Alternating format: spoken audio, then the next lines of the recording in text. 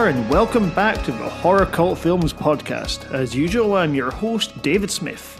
You join me on a dark and stormy night here in Horror Cult Films Towers. A storm is brewing, the waves are roaring and the winds are howling. Listen carefully and you may hear the calls of gulls outside, but I won't kill them, that's bad luck. After all, they are the souls of dead sailors. Luckily, I have someone here to save my sanity or to push me over the edge. My special guest, Gaines Murdoch. Dr. Gaines Murdoch, I should say, a close friend of mine and a historian who's making his podcast debut. Say hi, Gaines. Hello, David. Hello, all. And what a show to do this on. In the last few years, we've seen a number of new names in the horror. Ari Aster, Jennifer Kent, and Jordan Peele all have made 2 films. Though maybe the most exciting of them all is Robert Eggers, a production designer turned writer-director. Tonight, we're going to be talking about his debut and his sophomore efforts, The Witch and The Lighthouse. A pair of period horrors that take our genre to new places. But before that, let's talk about what else we've been seeing lately. Gaines! And by the way, for the Americans listening, that is a first name over here. Let's begin with you. What have you been watching lately? It's more normally a second name. Apart from myself, the only Gaines I'm aware of is my grandfather. So it's unusual over here as well, in fairness. It's a verb. That's a good thing. It's also a verb, I suppose. I mean, I suppose Smith's a verb too, right? Yes, as well as not a proper noun. So what have I been watching recently? Apropos of what we're going to be talking about this evening, I recently finished watching a really good historical horror series called The Terror, which is about John Franklin's ill-fated voyage in the 1840s to try and find the Northwest Passage, and spoiler alert, it does not go well. And it's a really, really interesting historical horror, very immersive in the same way that the films we'll be talking about this evening were. Although I will say that the supernatural element of it was not quite my cup of tea, but it's still well worth a watch. For those of you in the UK, it's still on BBC iPlayer. And as much as I've been trying to avoid engaging with the fairly extensive news coverage of the recent death of a certain member of the royal family, I also, partly as a result of that, perhaps rewatched the first series of The Crown on Netflix. But what about yourself, David? What have you been watching? Well, firstly, I just wanted to ask a wee question about the Terror. See, I've read the book of The Terror. I've not watched the TV show, read the book, and thoroughly enjoyed it. I would agree with you, by the way, that the supernatural elements, the longer the book goes on, the less interested I was with it.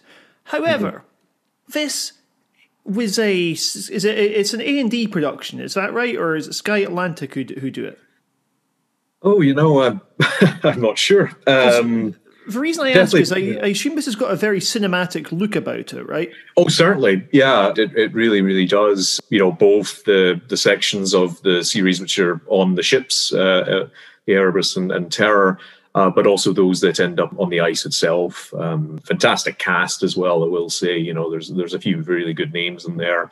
Jared Harris, for instance, Kieran Hines, but also a couple of guys who I hadn't seen before in any series or films who were excellent as well. So there's a lot to commend it as well. And to stick with one of the themes for tonight, obviously, this is based loosely around a real expedition. Mm-hmm. Now, with the book, and this is a fucking big book, by the way. This is one of those 800-pagers. Dan Simmons goes into meticulous detail about some of the prior kind of expeditions that him and the crew had been on. And what I'm wondering about is, with the show, up until the supernatural element becomes more overpowering as it goes on, would you say it functions much as a historic drama on its own term? To a fair extent.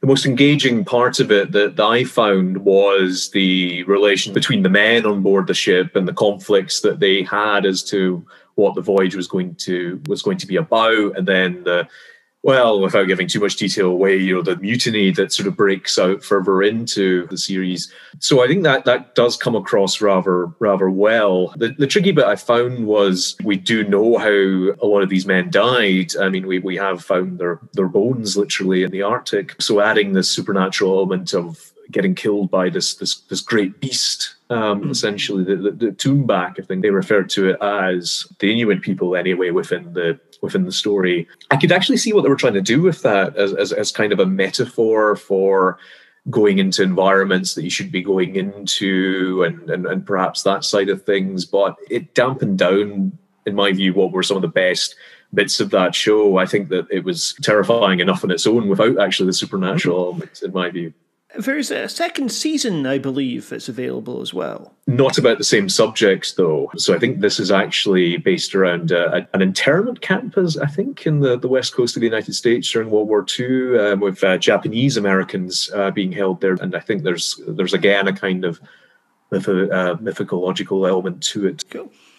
So lately, I was watching Antebellum, which is currently on Now TV and Sky Movies. It's an American horror film all about the legacy of slavery.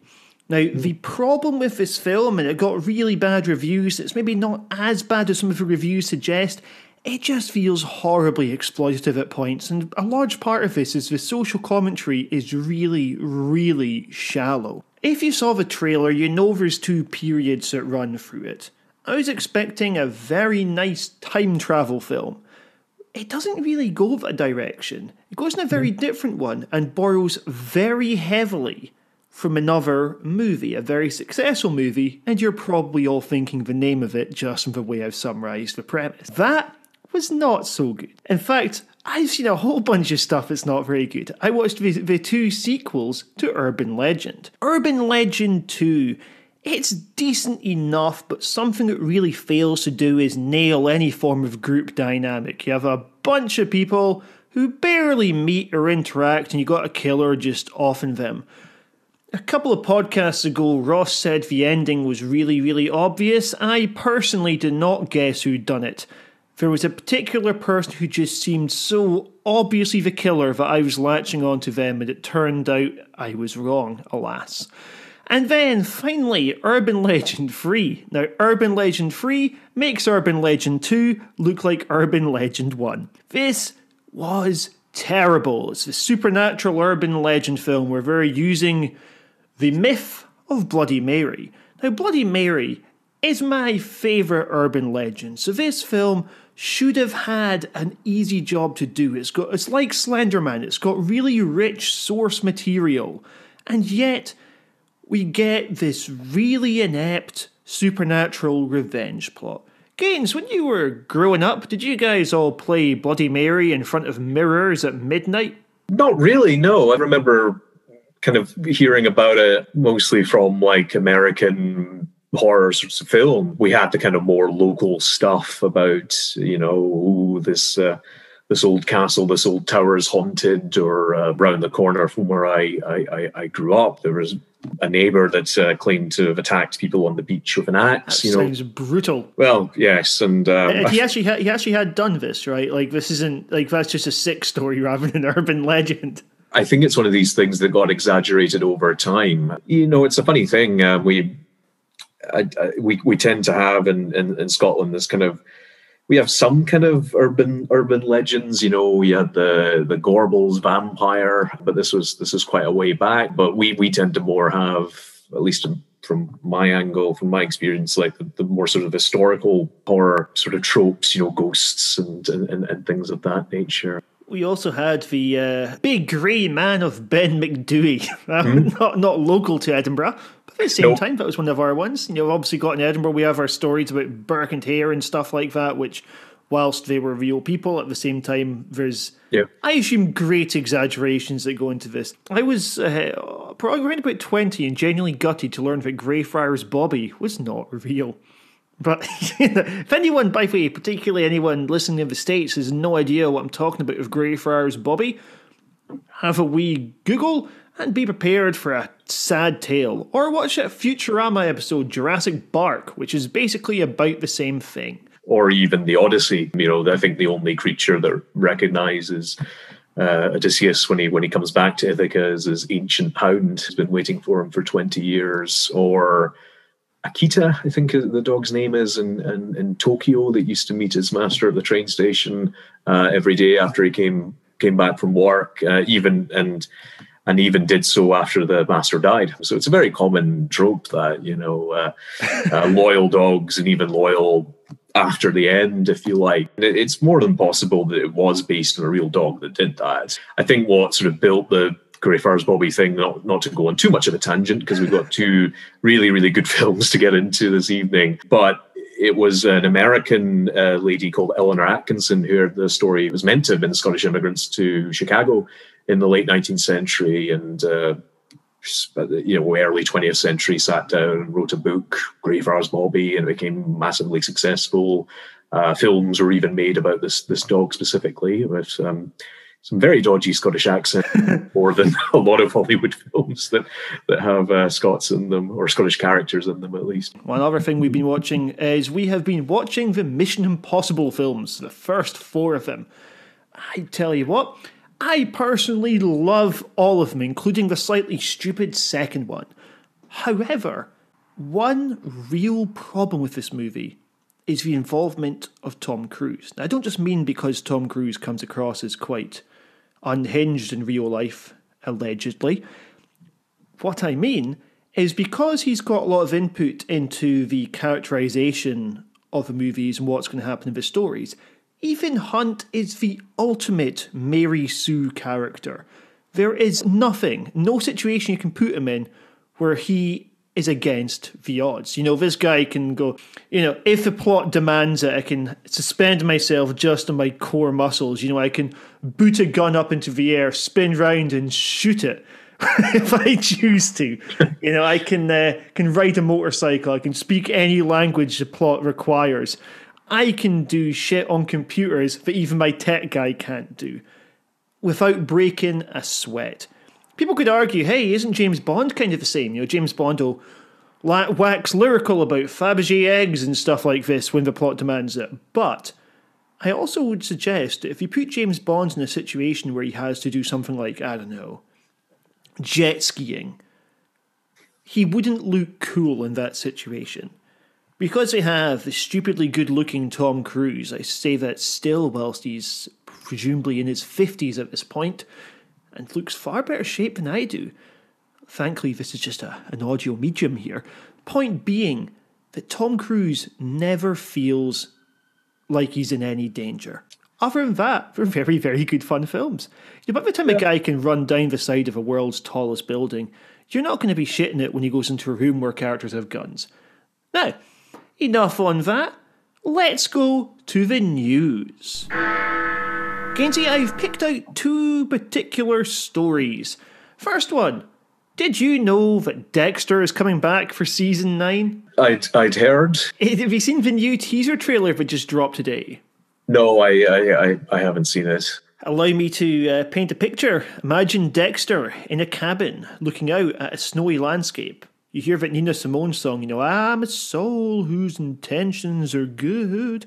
He's like, that's uncanny. Just like she's back. He looks into the camera, raises his eyebrows if you say, yeah, I'm back. And he is. It's going to be a 10-parter. And apparently it will not be a soft reboot. Everything that's happened is canon up until this point. What happened, I would say, is quite a mixed show, really. You had 4 relatively good seasons, a 5th which was, and then a whole bunch of shite afterwards. Were you big on Dexter? I was for a time. I'm hardly unique in the sense that I thought it was a decent enough show for a while, and it actually did, hit a high point. I think it was the 4th season with Trinity, played by John Lithgow. And he was fucking brilliant. Yeah, I mean, and I think that was actually one of the things about Dexter was that you would usually bring in, a character like Trinity with a prominent guest star as well throughout that series, one particular series. And how good that guest star was sometimes, I think, raised the quality of the show overall, or didn't, depending on who it was. But yeah, I thought that was the high watermark, and later series for me, and because I did end up watching it all eventually, it just weren't as good. And I thought the kind of semi-incestuous point of it for Ren didn't quite work for me. The weird thing about the incestuous angle, she didn't really commit to it. She's like, I love Dexter. A few episodes later, once she learns some things, trying to keep it slightly ambiguous, she's like, yeah, I'm over that crush, lol. Like, it's as if this is someone fancies a pop star or something. Like, no, this is a very different thing. Combined with, weirdly, them being in a relationship as well, I think, for during some of that time. Yeah, that's right. They absolutely were dating. Season 8 I don't think it was the ending the show deserved. I mean, even with some of the problematic elements with season 7, it still felt like it had a momentum that just seemed to get curbed, where you had this really low stakes final season. He's just swanning around with nobody suspecting him. And then obviously the infamous finale, which we're not going to go into, but the teaser trailer does allude to it a little bit. Something that amused me about it was the dad, Harry. Harry was one of the worst on-screen fathers before The Witch, where, with Harry you have this situation of, I think my son's a killer. I know, I'm going to give him a code so he kills the right people. And it was consistent with the show's ethos of gradually turning into pro-death penalty propaganda as it went on. Dexter's motive change from I kill because I like killing to some people don't deserve jail. And it made for quite an uncomfortable viewing experience at points. So I can't say I'm all that excited, to be honest. It doesn't sound like you are either, to be honest. I will still watch it when it comes out, and then I'm going to fucking moan about it when I do watch it as well. And the other bit of news coming up is there's also a TV series of Let the Right One In that has now got itself a confirmed showrunner and director. So the showrunner is going to be Andrew Heindraker, who is most famous for Penny Dreadful, and also Seth Mann, who directs Homeland, is going to be the director on this one. Personally, as someone who's read the book and seen both versions of the film and also seen the play, I actually am quite excited about this. I think if Let the Right One In, neither film has really done the source material justice as a horror production. I say that as someone who loves the movie of Let the Right One In. It had to cut things, and it cut a couple of really good subplots out. So I'm curious to see if they bring that back. When you say the movie, do you mean the original Swedish film? Yes. Both of them did this. Both of them chopped the same plot. So I remember when the American one was coming out, seeing the director going, oh, well, this is actually an adaptation of the same book. We're not doing a remake. You go, it's funny that you chopped the same subplot out for your adaptation. One would almost think you just remade the Swedish one, which had a lot of the same dialogue as the book. So, sort of American film, right? I haven't read the book originally. So, I have heard that there's definitely darker elements within that, and especially with the relationship between the child stroke vampire and her minder, or how would you phrase that relationship as well? But I've yet to read it. There's also a semi-sequel short story that was published, which says what happens next. Something that I hope they add to the ending as a nice little coda. So, folks, that is the news. Now, we are going to go off to the wilderness. We are going to be discussing The Witch. Black Phillip Sif, you are wicked. Does he really speak to thee?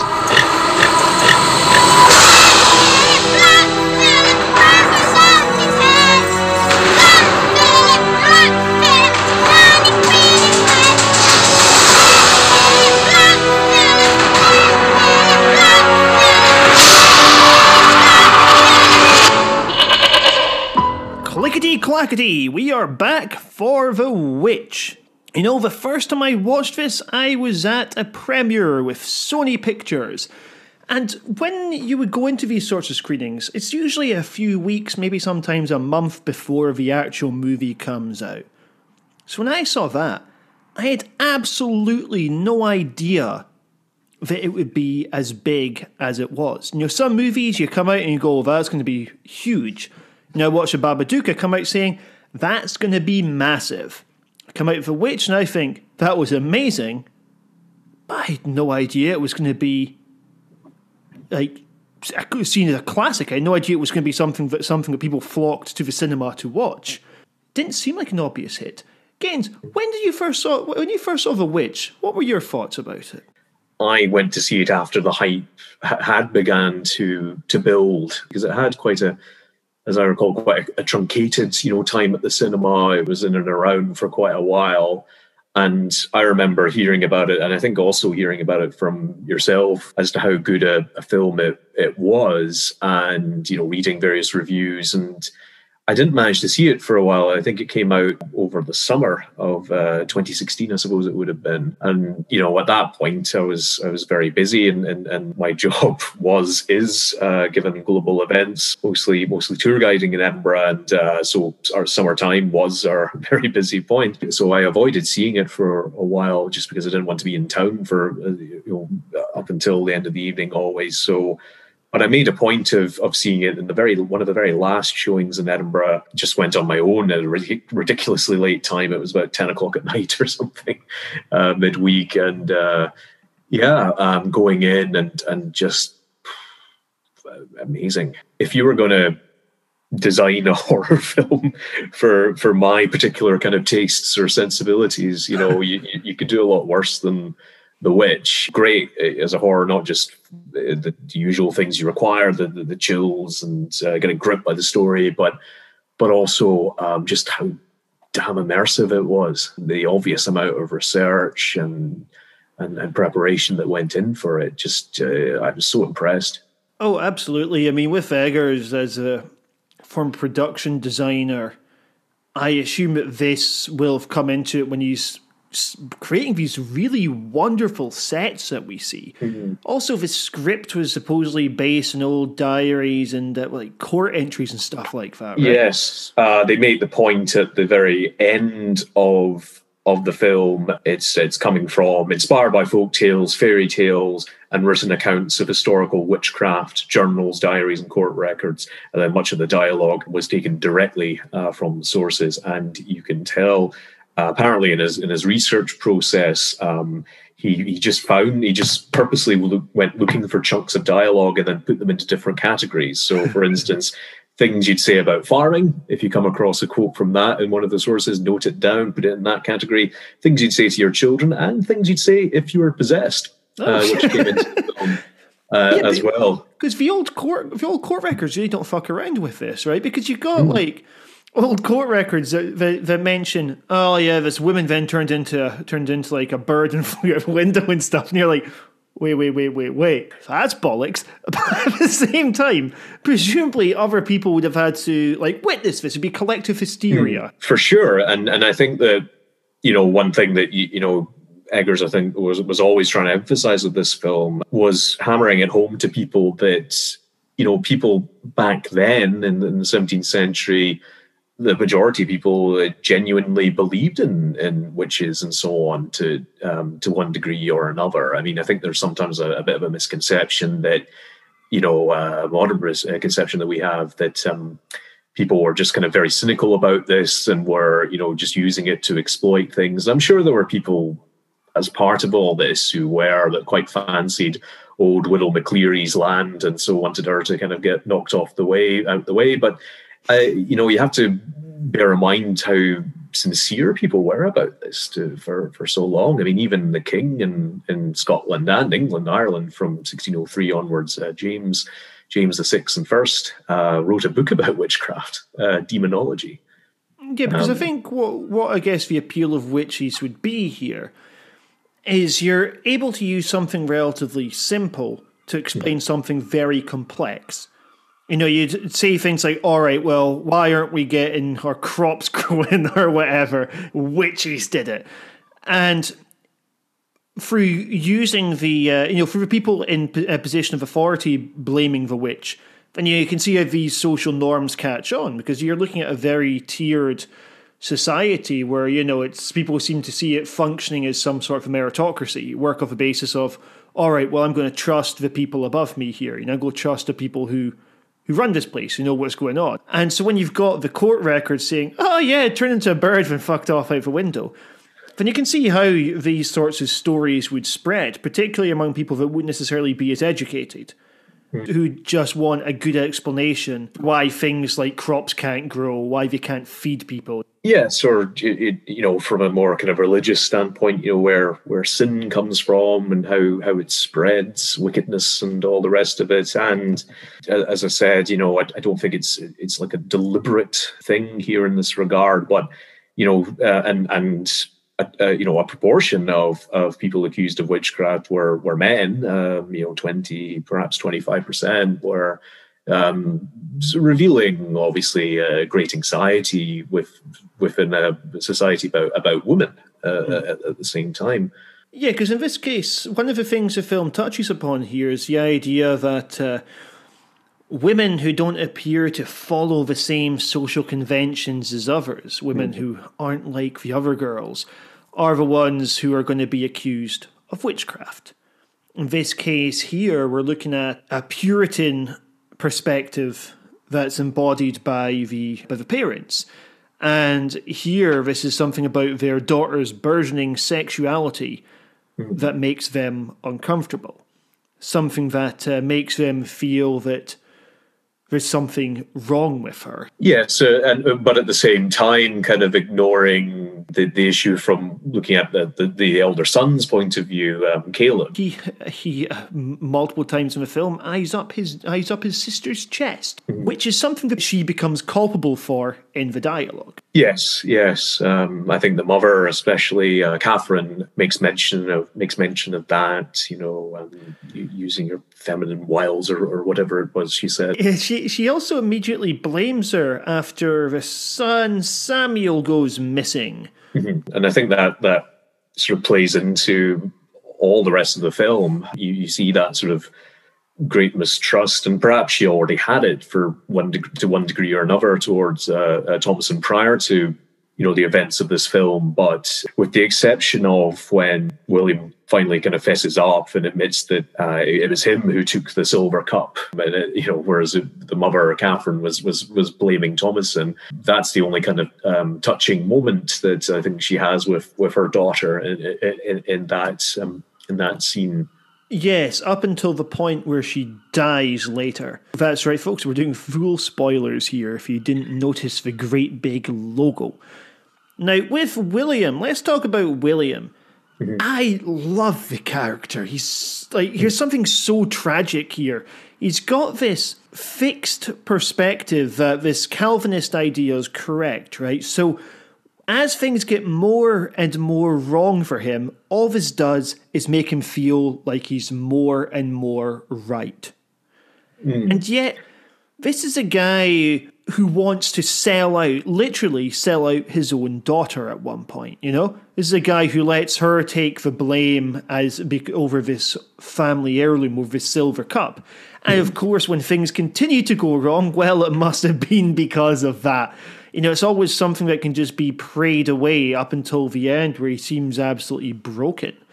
He's a shit hunter, he's shit at growing crops, but what he can do is he can chop wood really well. Well, yes. I mean, he's also willing to let his son lie for him as well. And when they go out into the forest quite early on in the film to hunt, and the mother's angry because they agree not to go into the woods and so on, and Caleb basically says they're picking apples instead. And you mentioned the Calvinist angle there. Well, one of the obviously key tenets is the idea of original sin, stemming from Garden of Eden originally, and of course, what happens there, the eating of the apple from the tree of knowledge, and so the apple becomes kind of the metaphor, apple picking, and then of course very shockingly, the in Caleb's death scene, the apple coming up from the mouth, with the rotten apple coming up from the mouth, with a bite on it as well. Yeah, well, if that boy's been corrupted now, he's been witched. I tell you what, I had never heard witched used as a verb until I first watched this film. Bewitched would probably be the more usual way of doing it. With William as well, for me, I mean, it's the pride element. Though we obviously don't see this family prior to coming to America, or even their time within the settlement before they get banished, you can see just this pattern, obviously, of him being completely unwilling to compromise his beliefs. So obviously he leaves England for that reason, because he feels that the church there, like obviously the Puritans more broadly, that the church wasn't upholding the values of Christ as they saw it. And so initially a lot of these guys go to the Netherlands, but then they end up going to what we now call the United States, to New England in big numbers. And that's a big thing to do for your principals. It's big enough to do that sort of thing now for your principals to go abroad, to go to another country, but to cross the Atlantic in those days would be like almost akin to going to the moon. Of course, yeah, and also when you've got the fact that, like, once they do get across there, he says, all right, we're going to leave the relative safety of the colony in order to set up a farm. And you're thinking, you imagine Thomason, who's the only one who seems quite bothered about all this, looks quite nervous as he's giving it all this in the courtroom. So even amongst people who are pretty, hard-line by the standards of the time, and certainly compared to, I think, most Christians today in terms of their beliefs, he thinks they're a bunch of softies, and we need to. I can't even work with them. I need to just take my family away from there. And yeah, I mean, it's remarkable, but it's just again and again and again. And I mean, what's also clear is that originally they would have had, by the standards of the time, reading between the lines, a fairly comfortable life. Thomason remembers at one point that the house back in England having glass windows. Very few houses in England during that time had any glass on their windows. And the Catherine refers to the home they're in for most of the film as a hovel. So it shows a kind of downward spiral. And that also explains why the guy can't hunt or farm, because I would have had, I think, a different job back in England, would have perhaps been a skilled craftsman, a trader maybe, or even perhaps a kind of yeoman farmer of some description, more from the sort of middling run of society at that point. It's really interesting because, when he's got that bit with the gun and it's apparent he's never used one of these before. We get the feeling that he's probably never done a whole lot of this sort of farming before. And yeah, I totally agree with you on the pride angle, but what makes it quite interesting for me is he's got this complex as if he's like Job being tested here. Everything's a test of his faith. And it's got to be justified at the end, because if it's not justified, then here's where pride comes in. He's fucked up majorly. He's made everyone leave this comfortable life into this really, really grim existence. We've got that after Caleb dies. Well, firstly, you're thinking, to lose one son, well, that's unfortunate, but to lose two, just carelessness. He goes outside and then decides to talk to Thomason about how nice the tree they have is. This is a denial about what's going on. You see his wife coming up against this, having this crisis of faith because bad things keep happening. She doesn't want to be doing this any longer. And yet for him, this is more a sign that he's totally right to do it. Well, I mean, the way Catherine refers to herself as Job's wife at one stage in the film. I think it's when they're talking in bed. It's that sense that, but I'm still right. And the denial thing is absolutely true. I think he's most skeptical about the witch, but it's not because he doesn't believe in them. I think that the crucial line with William is, I did not raise a witch in this house. So it's more the case that he refuses to believe that he could have possibly done that, rather than, I don't believe in witches. It's there are no witches in my house. So I'm a good father. And the performance is brilliant. You know, I'd only seen, what's the guy's name? I'd only ever seen him in The Office playing Chris Finch. Yeah. I'd seen him play Finch in The Office, which is such a different performance. The actor's name's Ralph Ineson. That's the one. Yes.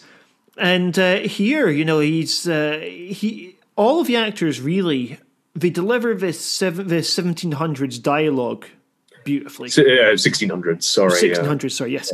They deliver a 17th century dialogue absolutely beautifully. And with him, I just think it would be so easy just to play him as an arsehole. But he finds almost a sympathy in him, you know? Like things like pride, it's a fellow thing. You can play a fellow as just being dumb if you want. But he shouldn't be. You know, a fellow isn't stupid. He's monstrously insecure. Where there's a commendability about him is that he really sincerely believes he's doing the right thing. And this is why it's so tragic. You know, you've got some parents trying to save themselves and their children from eternity in hell. And at the same time, all of them end up dead, and then one of them ends up becoming a witch at the end of it. I think the guy genuinely does love his children as well. I thought one of the most touching scenes was it was him and Caleb when they were going hunting, and Caleb breaks down and, you know, asking what has happened to Sam. You know, is he in heaven? Is he in hell? And it's so tragic, because I think so much of William's problems is the straitjacket of his own belief system to a huge extent, where he clearly in that moment would like nothing more than to tell his son, yes, Samuel's in heaven now, we'll see him in time, you know, and it's twisted in so many ways, because and I don't want to get into this so much, but I'm not a religious person but my thinking would be that religion in those sorts of instances would offer you some level of comfort, the idea of the afterlife and seeing your loved ones again. But because of this belief system and the idea that if babies are not baptized, that they'll end up in hell or some form of purgatory, you can't tell his son that it's going to be okay, or his wife. And I found that just true. That's what people who would have held those beliefs would have been thinking, and would have had to wrestle with. Absolutely. That sequence where he's taking Caleb out, you know, Caleb looks so tiny with his absolutely massive gun here. And there's something about the idea of him trying to sort of sculpt this boy into his idea of a man here. But at the same time, he can't teach him from a long tradition of having done this himself. You know, this isn't like Bear Grylls raising his kid here. You know, this is a guy who's essentially making it up as he goes along. You're completely right that there is something really touching about that scene. There is something really touching that he can't give his child that comfort, but at the same time, it's that sincere belief that he's doing the right thing. And one of the big themes of this movie, I guess, is what does it mean to be a good person? We see at the beginning Thomasin, who's the black sheep of the family, because she's the one who wants to return to the colony. She's the only one who looks back when they're on the cart. Then we see her praying later, you know, with feelings of guilt that she's expressing, presumably this doubting of her own family here. The interesting thing is that she's someone who's having this crisis of faith, where she really wants to be okay with things. She really wants to believe what her dad is saying here, but she knows that it's not good. You know, in a way, what we have is it's a very unconventional way of telling a coming of age story here. And for her, it's that finding liberation, which she does in a very unconventional manner. And we'll talk later about the ending and what sort of impression that leaves. But I really liked the contrast between the dad kind of steadfast confidence in all of this, and then you've just got her wanting the same kind of sense of righteousness that he has. She clearly, at least at the start, and you know, perhaps throughout most of the film, has this belief, but the challenges and everything that comes with what goes on. And I was thinking to ask you how to read this film, because in my view, there's one or two ways, whether we sort of look at it purely as a as a folk tale, because I can imagine a Puritan father or grandfather, gathering the young ones around the fire and sort of telling this tale or a version of it as a kind of warning to them. The idea of corruption and pride windering this family, and it becomes a way for the devil, for the witches to come at them.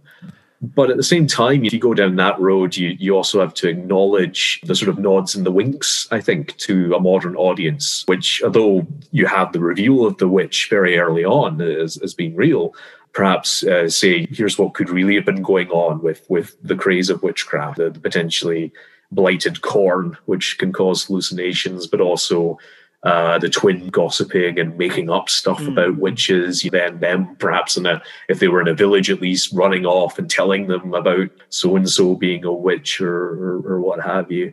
So I was wondering how you kind of handled that idea.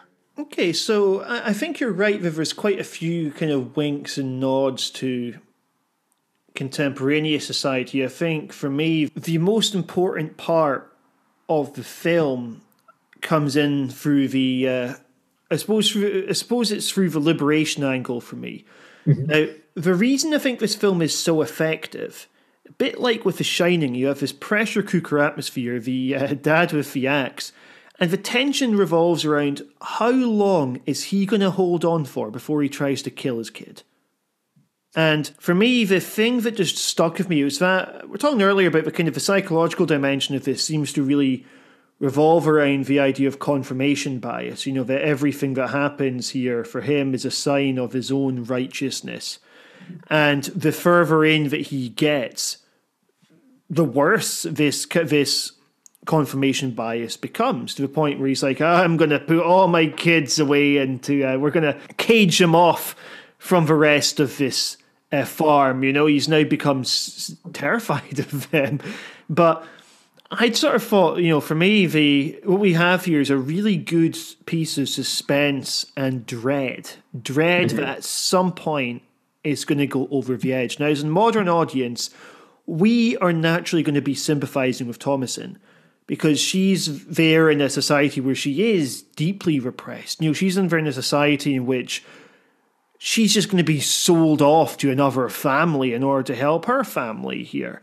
She's going to be used as a means to an end here. Where it goes is ultimately not a happy ending. It's not like a ghost sister kind of thing.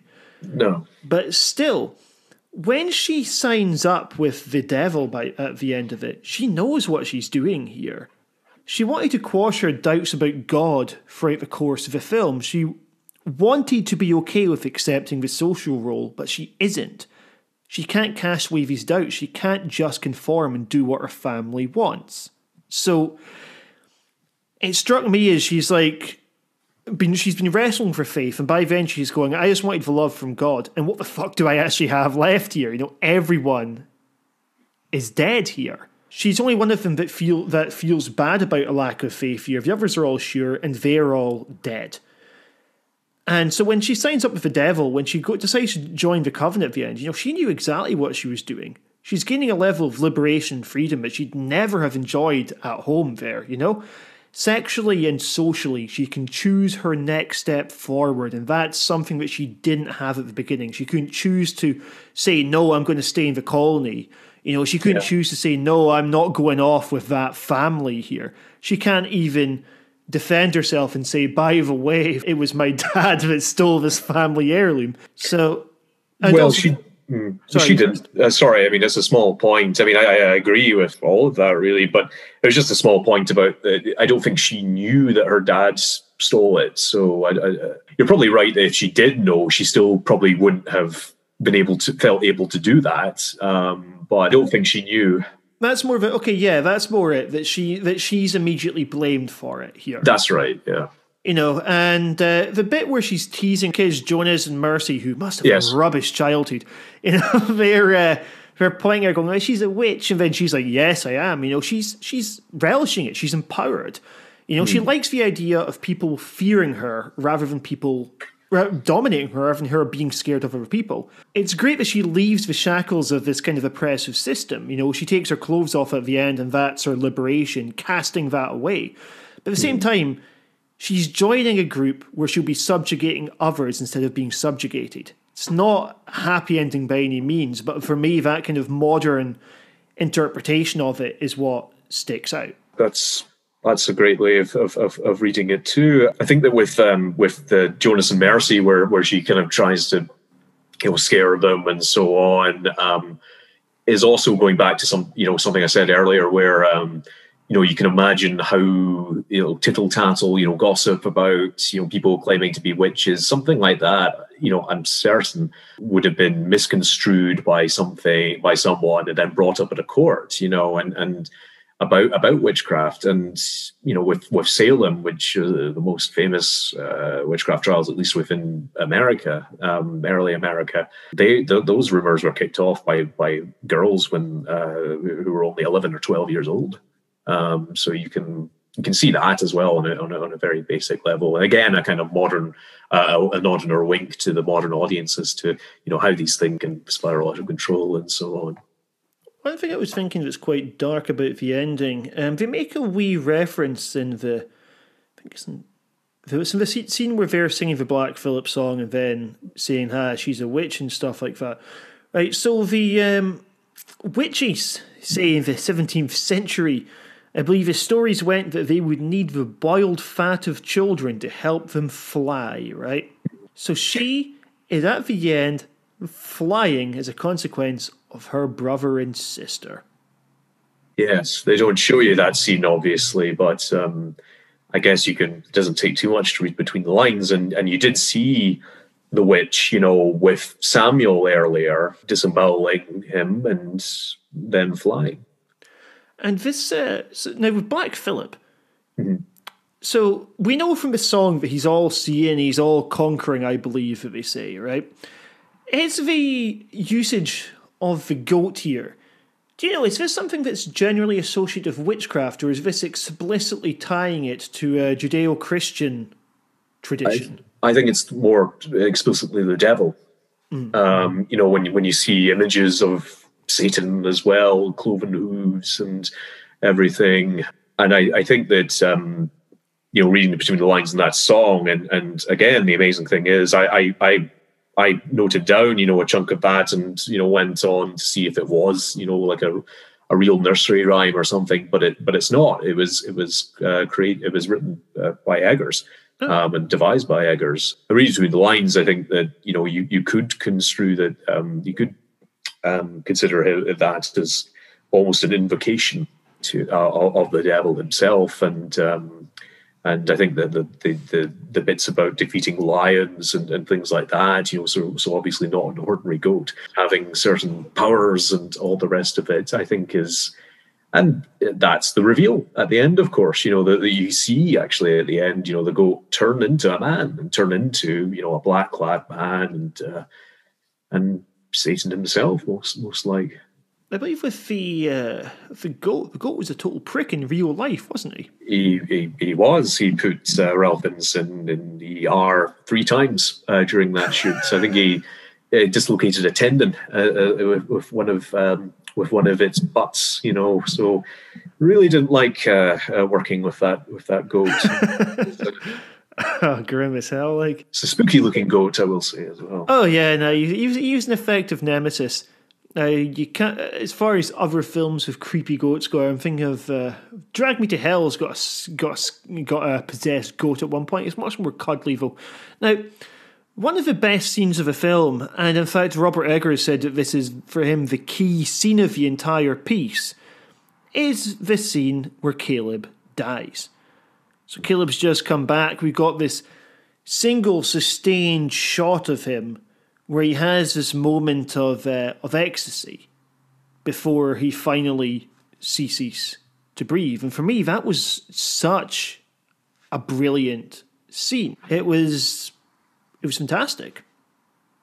Yes. I mean, I think that, you know, the cast and so on, people I think most often talk about, with good reason, Anya Taylor-Joy and and Ralph Ineson, but the young man who plays Caleb in that scene especially was really good. I mean, and I think all that dialogue was more or less real. It was, from what I've heard at any rate, from some historical source. And yeah. And again, you could argue it's kind of a complete contrast between what happens with Caleb versus what happens with Thomason at the end of the film. Yeah, okay, yeah. I mean, with Caleb, he has a moment of salvation there, whereas obviously, as you said, she's going the complete opposite direction. Because something I was wondering, right, do you reckon that the movie, to an extent, actually vindicates the parents here? Because a lot of these sort of possession films, which is ostensibly is a possession film, it's based upon the assumption that there is a literal devil in this. And, some people say, oh, it's the corn making them hallucinate. You go, yeah, did they hallucinate the scenes where none of them were present, eh? I appreciate that one could... I appreciate that one could take the interpretation, and fair enough. But, for me, it's not an ambiguous film. And I don't think I don't think that's in any way harms it. Plenty of great films are not ambiguous films. But do you think it vindicates appearance? I mean, with the corn thing, just quickly on that. I mean, I see that as more of a kind of nod and wink rather than like this is what happened sort of thing. Because there's real historical analysis which has happened regarding the effects of that bad corn upon early 17th century colonists and so on. So, but it's no more than that. I think what was more important for Eggers was pushing the immersion angle forward, so that rather than us looking at this as a modern audience and going, oh, come on, there's no witch, Dad, come on, more sort of putting ourselves in the shoes of them, who genuinely, as I mentioned earlier, believe in all this stuff. And so it makes us, sort of say, well, look, there is a witch here. I see that as being more important. With the parents, if we look at this again, like looking at it from like the Puritan folktale angle, I'd still say that in that scenario, the parents aren't actually vindicated because, if we go down that road, they're the ones who kind of let standards slip and, lies and all the rest of it come forth, jealousy, covetousness and all that. So in that angle, they're actually not vindicated in my view. You're right, because I suppose the other thing is these problems wouldn't necessarily be happening to them if they'd stayed in the colony either. They're the ones who make themselves vulnerable. In fact, when you have Thomason in particular is vulnerable there, and you go, okay, well, she's in a situation where she's being ordered to clean her dad's clothes after he dirties them, the selfish prick. And whilst I'm not suggesting for a moment here that the witch represents some sort of progressive modern day feminism, I think that it appears to be taking advantage of someone who can be scapegoated by her family, someone who's distant from her family, and someone who's, in this case, going into womanhood. In fairness, we don't know what the relationship was like between Thomason and our parents, prior to Samuel's disappearance to any great extent. And obviously, the blaming of her for that tragedy obviously colours the relationship between Catherine and Thomason. But I think you can surmise that these things are already there, and that combined with everybody being cooped up on this farm in the middle of nowhere and all the rest of it just causes it to break down. Absolutely. I think what we can interpret is that she's less okay with it than others. We open on her face in the courtroom here, and she's the one who's worried. The rest of the family aren't. The rest of the family are like, yeah, right on, go, Dad. She's like, fucking Dad. It's like, oh, he's going to get us kicked out, isn't he? Damn it, I was enjoying the colony. It was also, the way it was at least phrased in the courtroom, he kind of talked himself into that one, where, well, you'll be banished then. It's like, oh, fine. He's like a guy, 10 years, I could do that on my head. Anya Taylor-Joy has, of course, done a lot of other stuff. Recently, we've had her appearing in The Queen's Gambit, which is a fantastic show. She's done The New Mutants, which was a less than fantastic superhero film, your favorite genre. Oh, yes. I believe she's done Peaky Blinders, which I've never watched. Dark Crystal. She's in Split, Glass, an excellent version of Pride and Prejudice. The point is, she's had a hell of a career, and I've really liked seeing her emerge as an actor, you know, and there's something really nice about her making her debut, or well, not actually her debut, her feature debut in this relatively small scale horror film. Yes, I mean, I hadn't heard of her before this film, but it certainly seems to have been a breakout for her, and she is also going to be in Eggers' latest film, which I think they finished filming at the end of last year, The Northman. Yes. She's going to be part of that, along with Ralph Ineson, I think. And also William Dafoe. Dafoe. So we'll come to that later on. She's also going to be in Last Night in Soho, the upcoming Edgar Wright film she's also going to be in. So I'd genuinely say she's one of my favourite performers. She's got a very good screen presence about her. And she's very good in this. You know, she's a very good sympathetic lead in this movie. I think with Robert Eggers, you know, I don't know how small scale this operation would have been, but there's not really star power here. You know, he's like, when he plays Catherine, she's probably best known for Game of Thrones, right? Kate Dickie, Scottish actress. I mean, she's Red Road, which was a big independent film, at least in Scotland, about 10 years ago, I think. That's with all the CCTV, isn't it? That's right, the Red Road Flats. I think she's in Filth as well, actually, and Prometheus. But she's never in a particularly big role in these films. So, except for Red Road, I think she was the lead, right? So she was, yeah. But I mean, she's great, absolutely great in this as well. You know, it's. But the thing is, they're a really strong ensemble. They work brilliantly together. They play a believable family unit. And I think that you know, part of that, from what I've heard about the shooting of the film, was they were more or less in reality kind of isolated. He wanted to film initially in New England, but they couldn't find anywhere quite remote enough for his purposes. And I think he also, you know, wanted to build things and all the rest of it to do with the farm and everything. So they go to Canada. They go to quite a remote part of Ontario in Canada, and they're staying in this very small town with one motel. They take over the motel for a month or so. They're all kind of living together within this motel anyway, outside of filming. So, you know, it's very easy, you know, when you have those sorts of scenarios for that sense of kind of family, I suppose, or to come to the fore, and also that sense of isolation to come to the fore as well when making the film. Robert Eggers spoke to horror cult films back when this film was coming out. He's nowadays probably too famous, but if you are listening to this, Robert, you're always welcome back on our website. Now, I believe you were saying that as they were making this, they went to like one of those sort of open air museum type places, right? Well, no, of Massachusetts. No, with that, this is if you're an American, and especially if you're in New England, it's the Plymouth, or they use the arcane spelling, plantation, you know, which is a kind of open air. Living history sort of museum where they recreated 17th century colonial village, as well as I think now a Native American village too.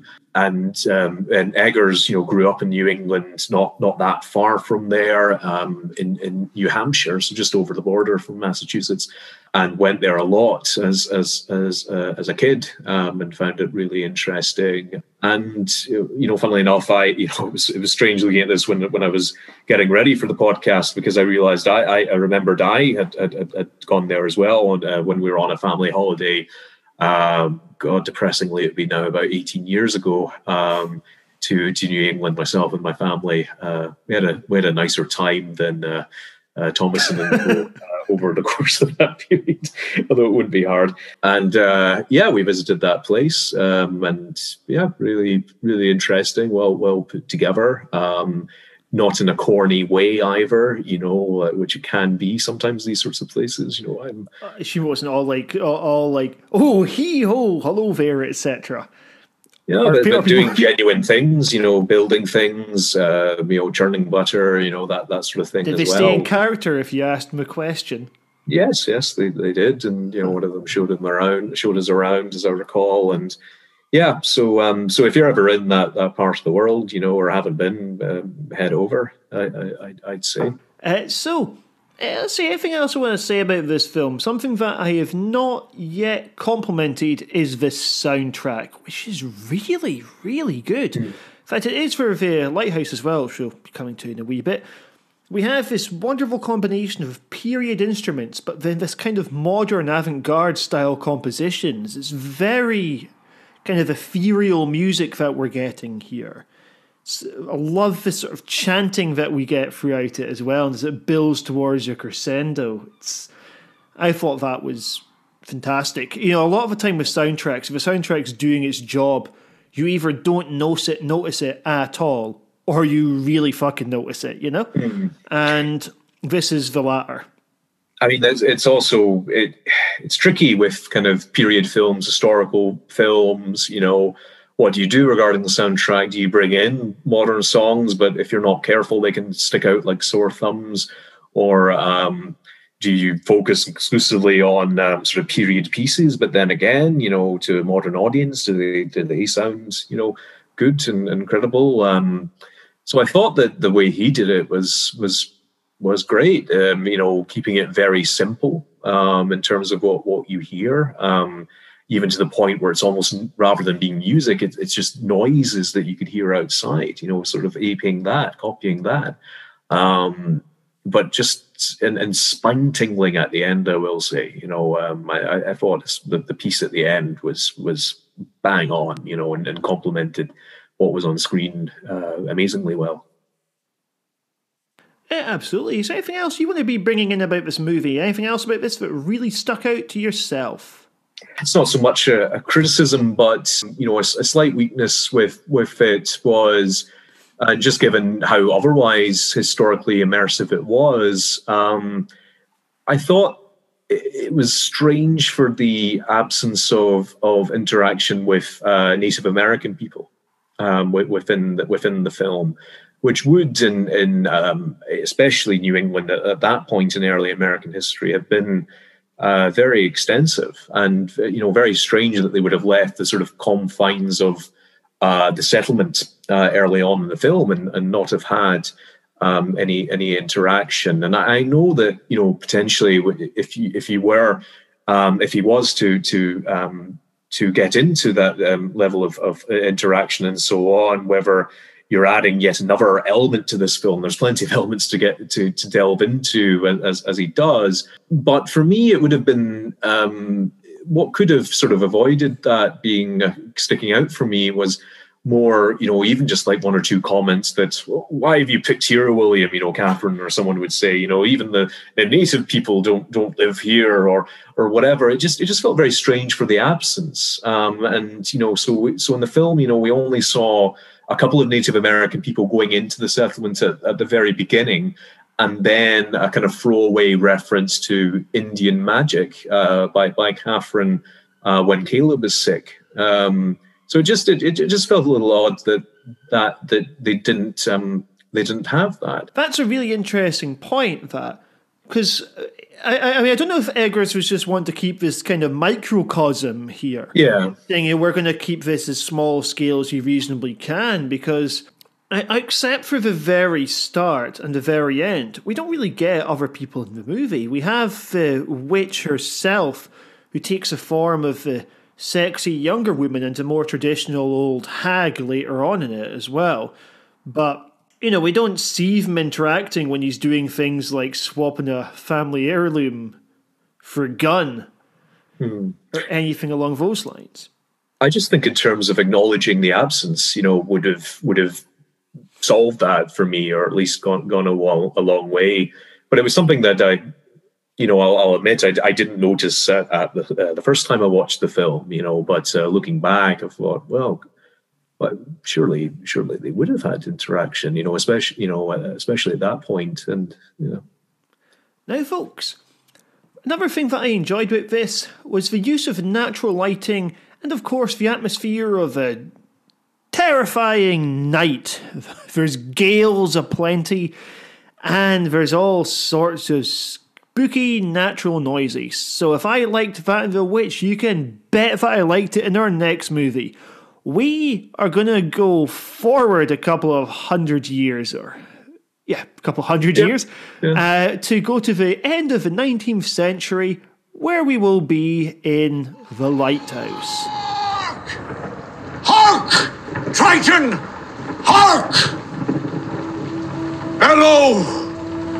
Bid our father, the Sea King, rise from the depths full foul in his fury, black waves teeming with salt foam, to smother this young mouth with pungent slime, to choke ye, engorging your organs till ye turn blue and bloated with bilge and brine and can scream no more, only when he, crowned in cockle shells with slithering tentacle tails. The Lighthouse! Alright, Gainsey, let's spill our beans. I personally like this even more than The Witch. The Witch for me is a 5-star film. The Lighthouse is a better 5-star film. This, more so than almost any other film I've seen, probably even ever, really puts you into the headspace of its characters. From the very beginning, we have this imposing from the foghorn before we even see the lighthouse, before we even see the characters, before we see anything, we hear it. And that horn doesn't stop blowing for the entire duration of the movie. Then, like you were saying there, the natural sounds, you got the waves, the gulls, the winds, got the noises of the toilets, the farting, before they even sit down and have a conversation with each other. It really was an immersive experience, this one. And the soundtrack was every bit as special as it was in The Witch as well. Yes, I wouldn't go quite as, it's more just how much esteem I have for the first film, and I'd say they're pretty level.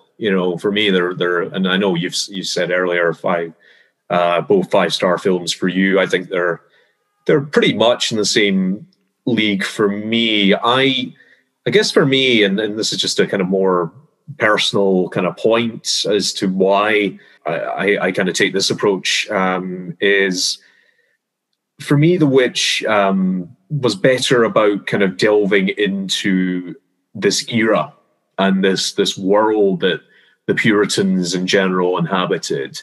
I'd say on paper the Lighthouse is a kind of better horror, but it wasn't quite as well-roundedly immersive, if that's in any way a phrase. The Lighthouse for me as The Witch, because you're getting into very specific territory and even more insular, of course, which is obviously part of a massive area of the film. But no, I still absolutely loved it. A really, really good film that, for somewhat sad reasons, I think a lot of people can relate to even more over the last year or so, with lockdown and everything. Yeah, I think it's interesting to see it's more successful as a horror film, because to me, I think with The Witch, there's much more of a suspense narrative to The Witch and versus The Lighthouse. A lot of The Lighthouse is about boredom. A lot of The Lighthouse is about loneliness, and a lot of it, I could easily see people dismissing this as a movie in which nothing happens, which The Witch has a much more straightforward source of tension. I suppose with The Lighthouse, we're maybe thinking, well, one of these characters might kill the other at some point. It could go either way, which one's going to snap first. But I think with The Witch, there's much more of a sense of vulnerability about Thomasin than there is about either of these two guys. And to be honest, she's probably more likable than either of these two guys. Yeah, I wouldn't disagree with that. I think, especially right from this, especially with, you've got the spoilers alert, Ephraim stroke Thomas. You do get the sense more or less right from the start that this is kind of a sketchy guy. And and even though you are actually meant to feel quite sorry for him, I think one of the most relatable aspects of this film, although, very few of us could really imagine what it's like to work in a 19th century lighthouse, we can all imagine having a crap job.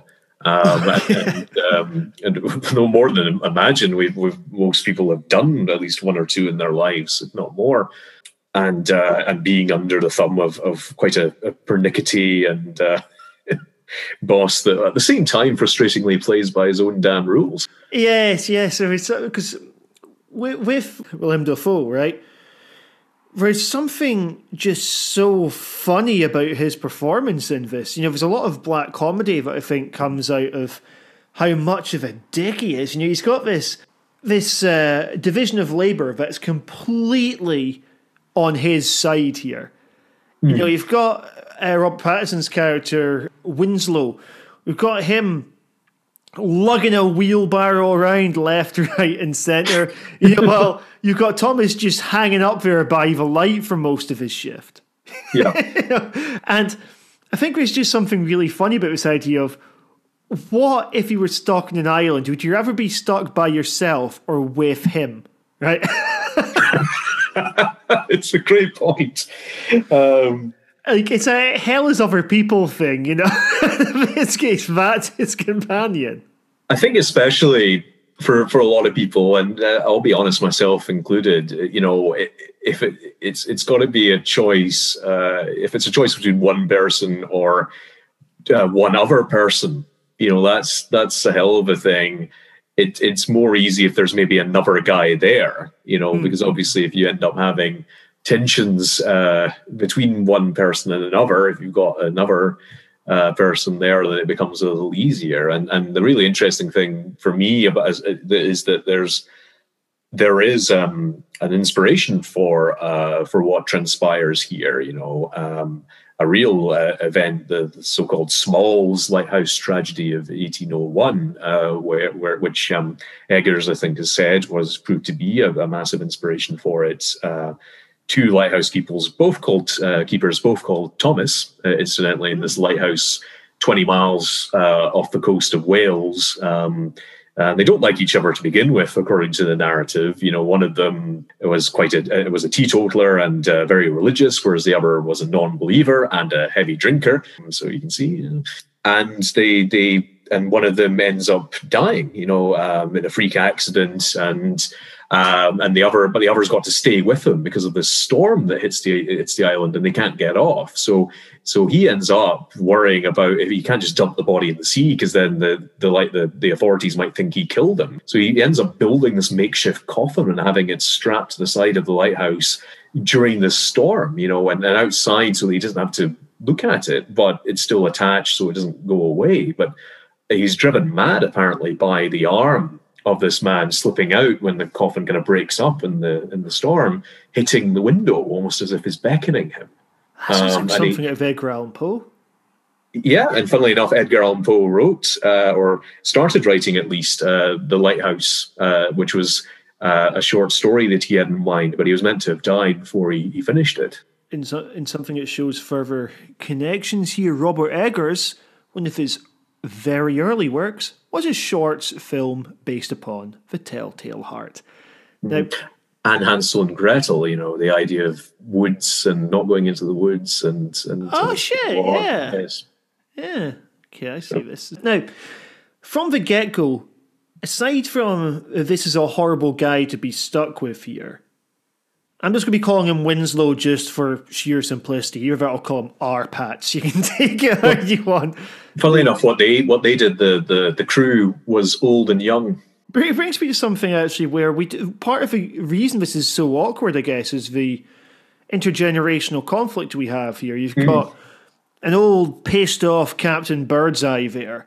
Then there's a guy who's probably one of the younger, of the younger end of the Lighthouse Keeper spectrum, who's played by someone who's famous for being good looking. And there's just something immediately like, what the fuck is he doing here? You know, he makes reference to this about him like being younger, being handsome. And then asks him, well, what are you up to? He gives this thing about, I need to go off, get some work, whatever. And old Thomas knows he's lying. You know, he says, same old boring story, BS. He knows that if a young guy is going to be going off to the Lighthouse by choice, he's running away from something. Yes, and obviously that more or less plays into the kind of homoeroticism that's very present in the film as well. You know, you're as pretty as a picture and all that sort of stuff. I mean, for me, you know, what it brought to mind was a Melville novel, but not Captain Ahab, which not Moby Dick with Captain Ahab, which gets referenced as well, but Billy Budd, you know, which is weirdly referenced in The Sopranos. Yes, that's right. Which is also it was a very homoerotic novel, I believe. Yeah, it has that subtext to it.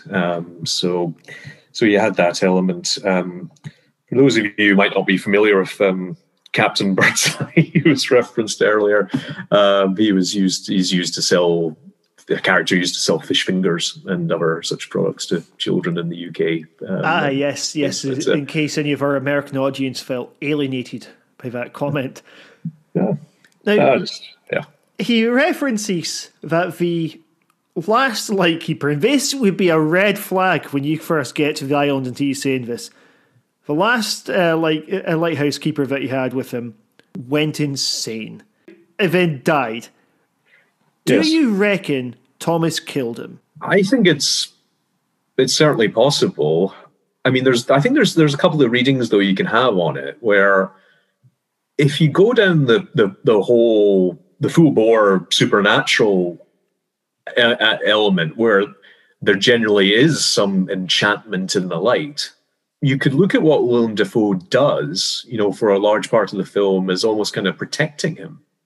You know, stay away from the light. You know, I tend the light, and you know, so if that's the case, then what he's doing is not so much being a selfish old prick and wanting to avoid manual labor during the day, but rather keeping him away from this malevolent light. You know, I'm not sure. You know, I think there's multiple ways you can look at this, but I think it's.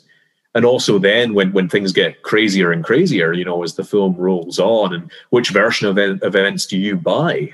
Because they're both saying different things about what's going on at various times later on in the film. I took it that old Thomas didn't kill the last keeper that you had. I think the guy did go insane. I think he went insane because of old Thomas. And we probably saw the exact same dynamic of him going, no, you stay away from the light.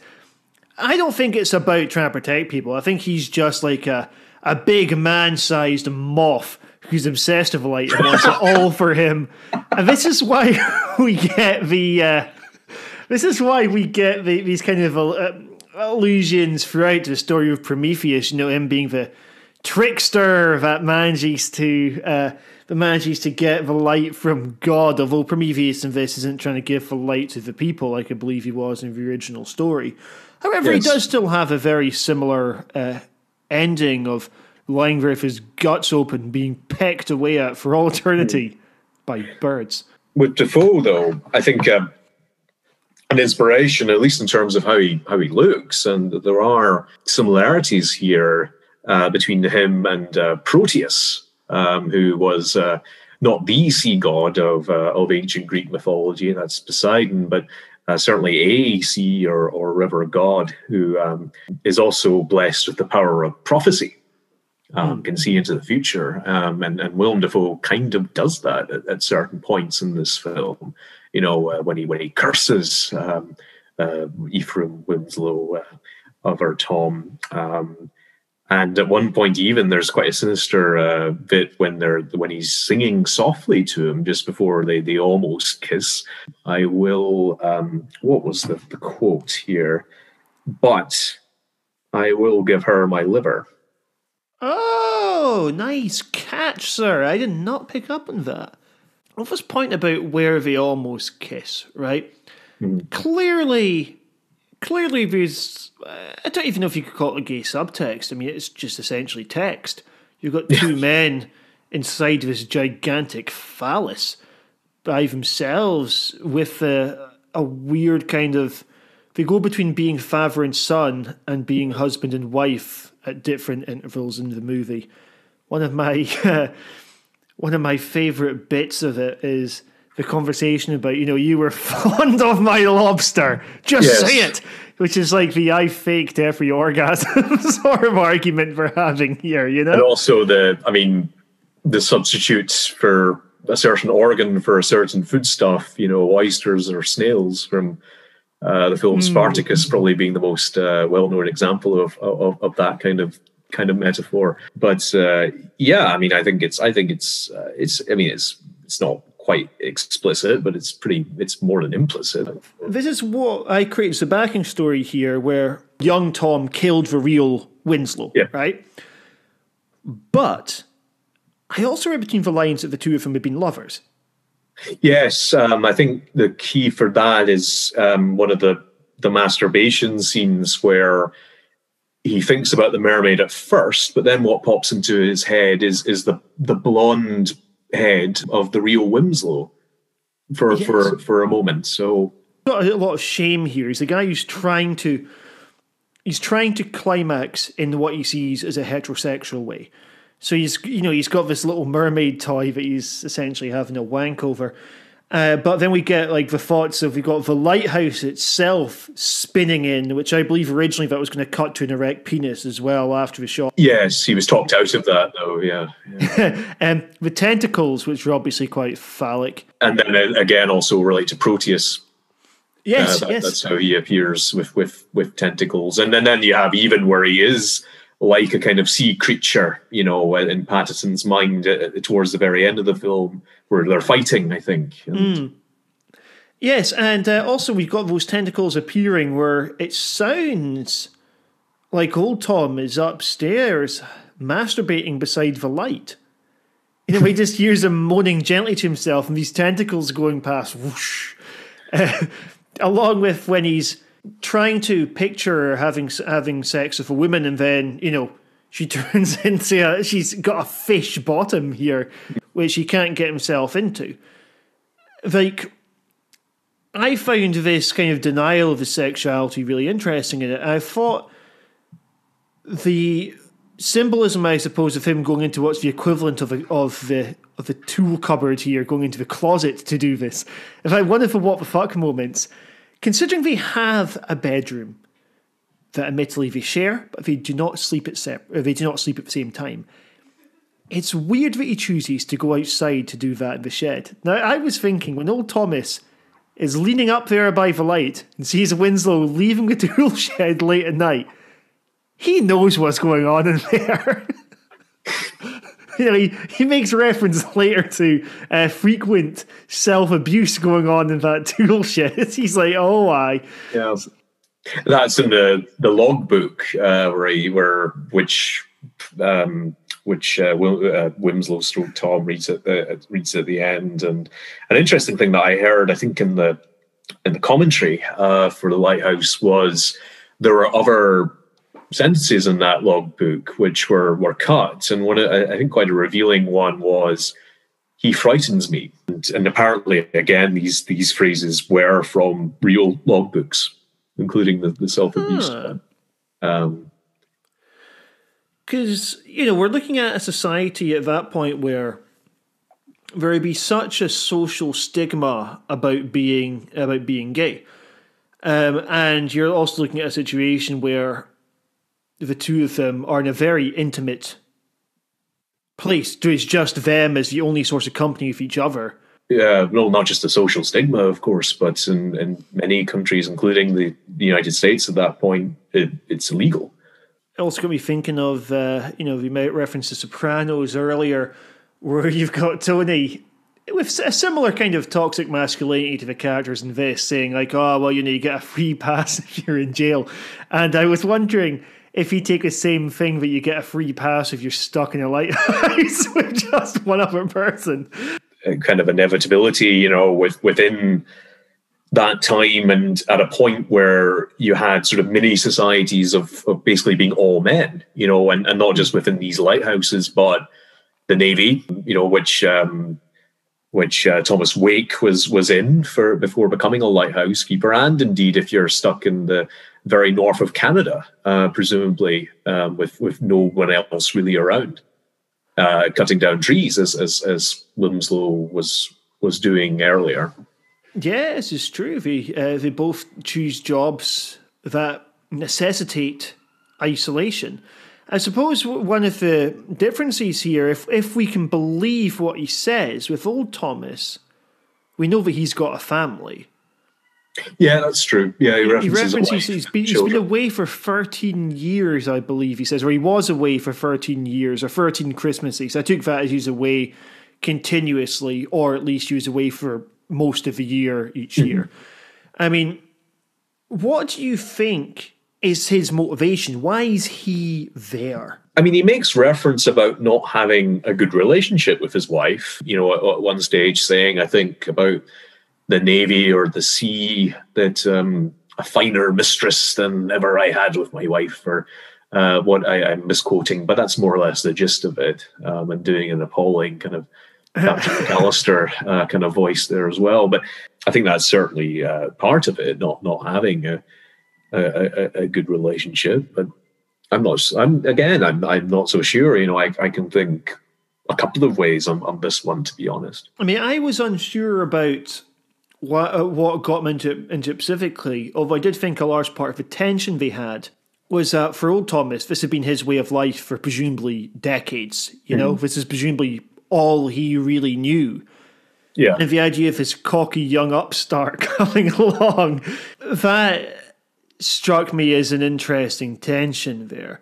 And, he's not going to be accommodating this guy. They have to share a room, they have to share a toilet together, and he's not going to put up with this guy being a recovering alcoholic. Well, they wouldn't have had the concept of alcoholism per se at that point, at least not the same awareness that we would have of it now. But at the beginning, young Thomas specifically references that he's trying to give up drinking. Now, presumably, the alcohol is something that will have pushed him towards killing the real Winslow.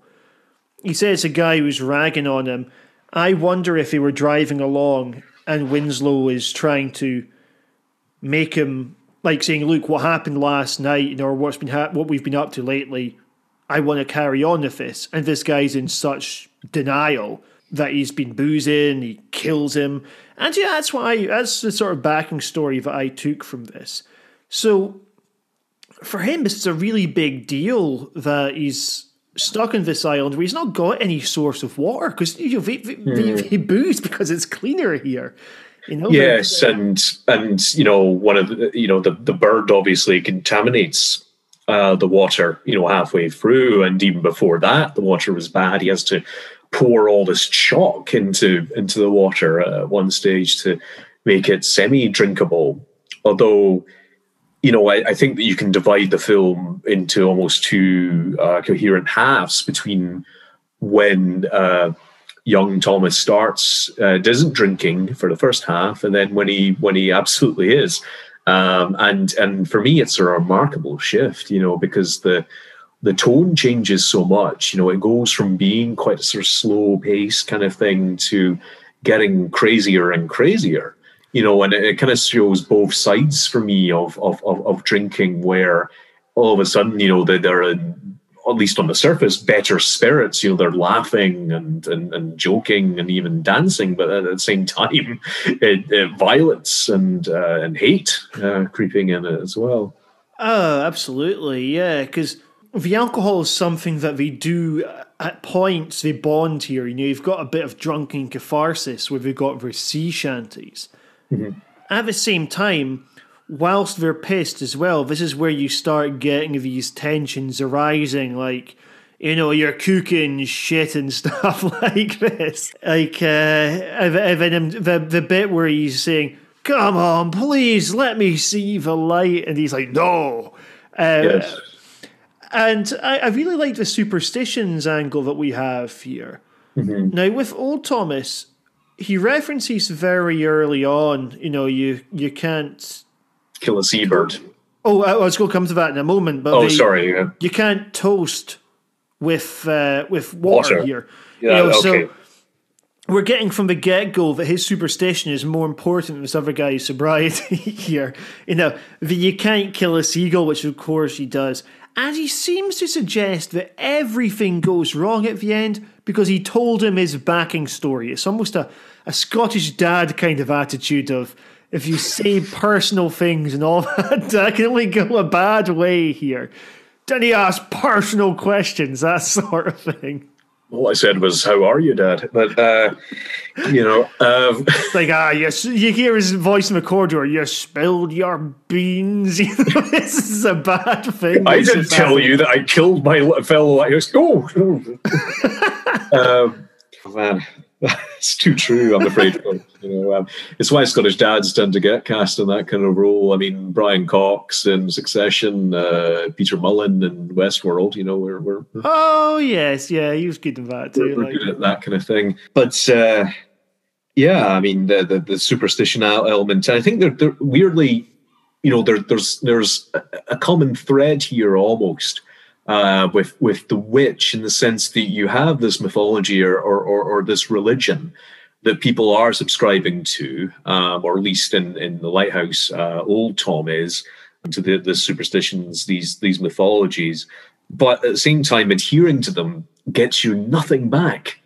You know, you get no comfort for losing a child, you know, when one dies in the witch. And then even before, you know, Winslow kills the seabird, he's getting treated like utter rubbish. You know, there's this one-eyed seagull that's more or less stalking him, and it's miserable. And so all you can expect from adhering to this is just that they won't shit on you too much and like cause a storm, which means that you can't leave. It's not that, you know, following the rules gets you anything, or at least it seems to. The lowest point, and they actually become closer after this has happened, probably because he's reached rock bottom and goes, I need a drink, is where he's making him paint the side of a lighthouse.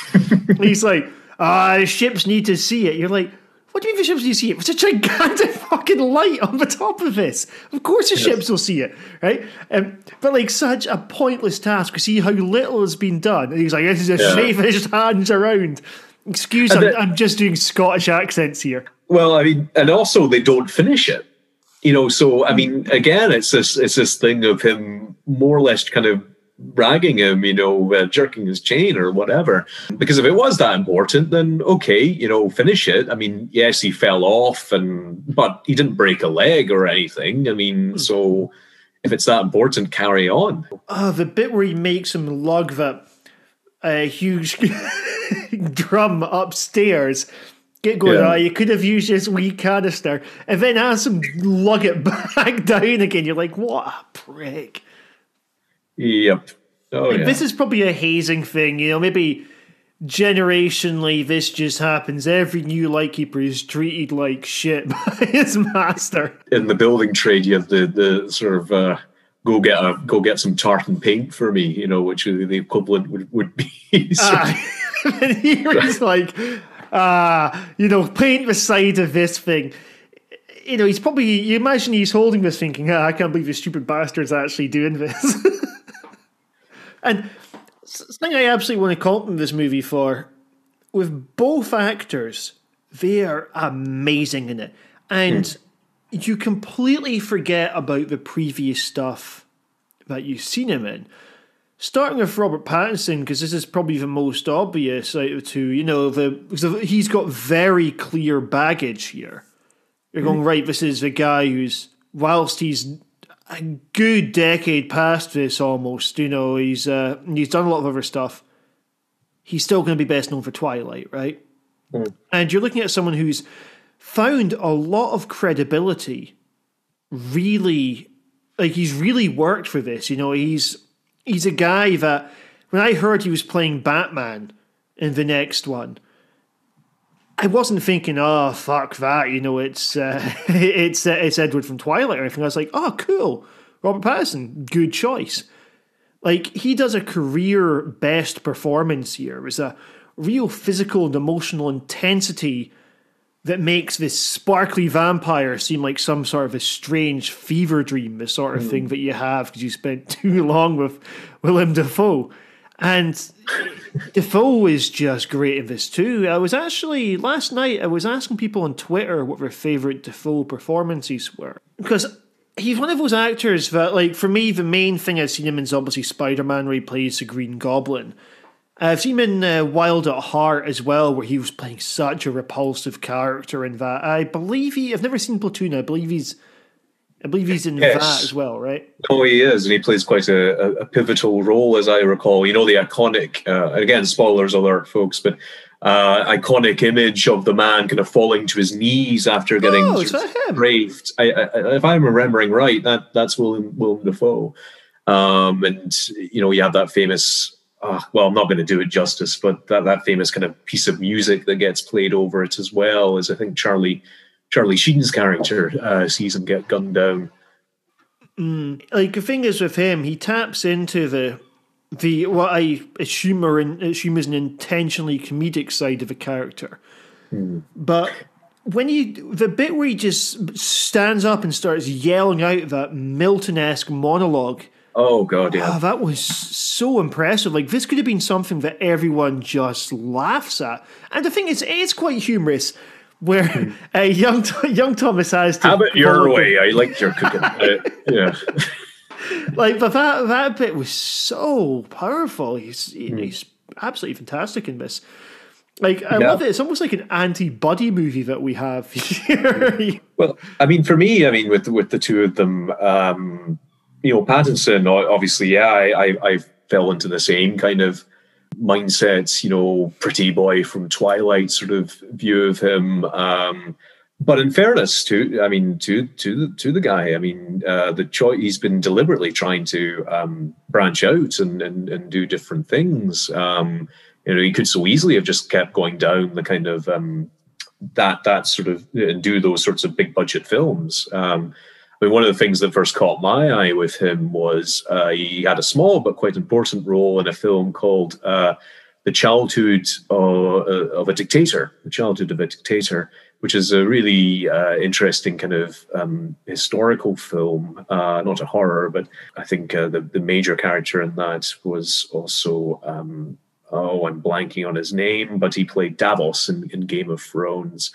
And that was a really interesting film and a really interesting choice in his part for me. And I think with Eggers too, because Eggers at one stage was kind of weighing up which film he wanted to do next before he decided on The Lighthouse. And he offered apparently Pattinson a role of a sort of English gentleman, a kind of society type. And he turned it down because he didn't want to do that kind of thing. He thought it would be too within what he had done before. And he wanted to do the strangest possible thing that Eggers could offer him. And lo and behold, eventually he gets this role in The Lighthouse. That's really interesting that he was approaching Pattinson first. Things I didn't know if this is a case of, you know, he was just one of the people who got brought in rather than he was necessarily targeting him. But you know, the choice is so strong. I mean, I think for Pattinson the biggest change for him will have been working with David Cronenberg. And fair play to David Cronenberg for taking a punt on him. You know, that brought him really into this kind of respectability that I don't think he would otherwise have had. Mm-hmm. I mean, with Dafoe, I mean, I think what you really see in that scene you mentioned with the curse, the monologue is, and something I didn't appreciate until kind of looking into his wider background coming into this podcast, that he's got a very strong theatre background. And, you know, that monologue, I had to check, you know, that it wasn't a quotation from something like The Tempest or something like that. But it was incredibly well delivered. And you'll notice that he doesn't blink once during that monologue. His eyes are just popping out of his head. And it's it's incredible to watch. One could probably quite reasonably say it seems like both the brothers Eggers and Defoe kind of showing off here, and fair play, they've got a lot to show off. They do such a great job there.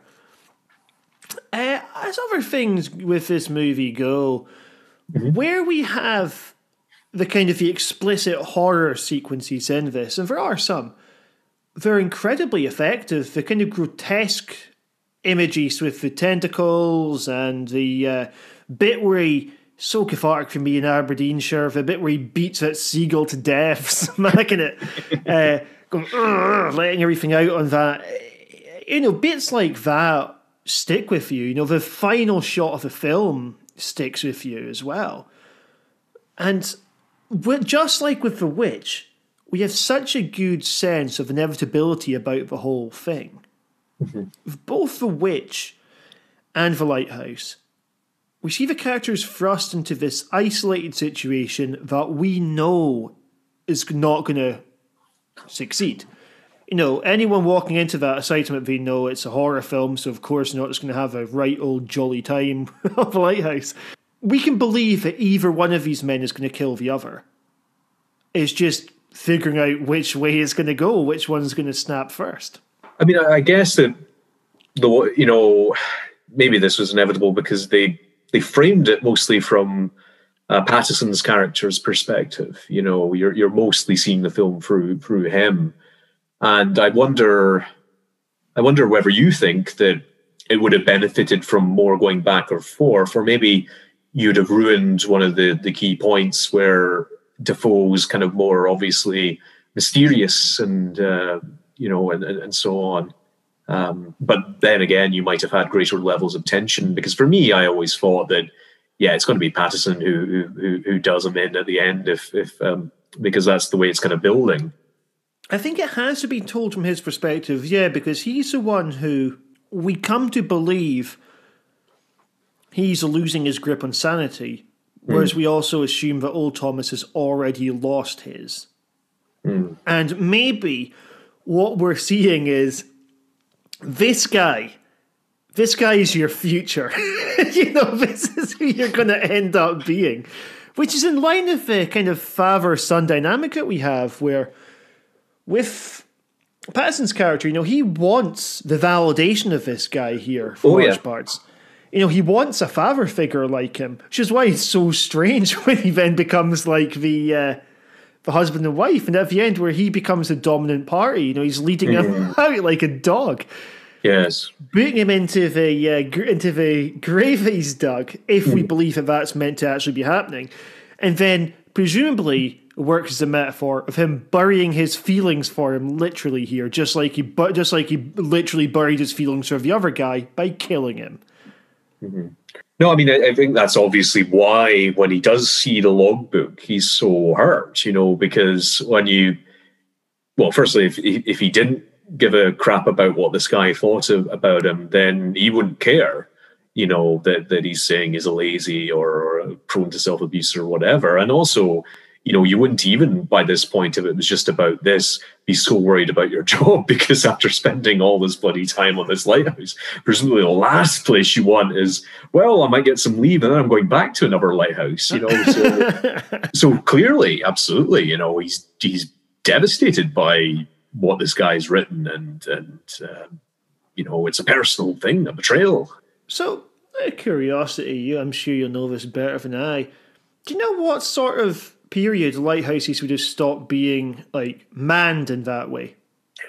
Well, the very last, as I understand, in the UK was the 1980s, but they were becoming fewer and fewer by that point. They having machines and so on to do it instead.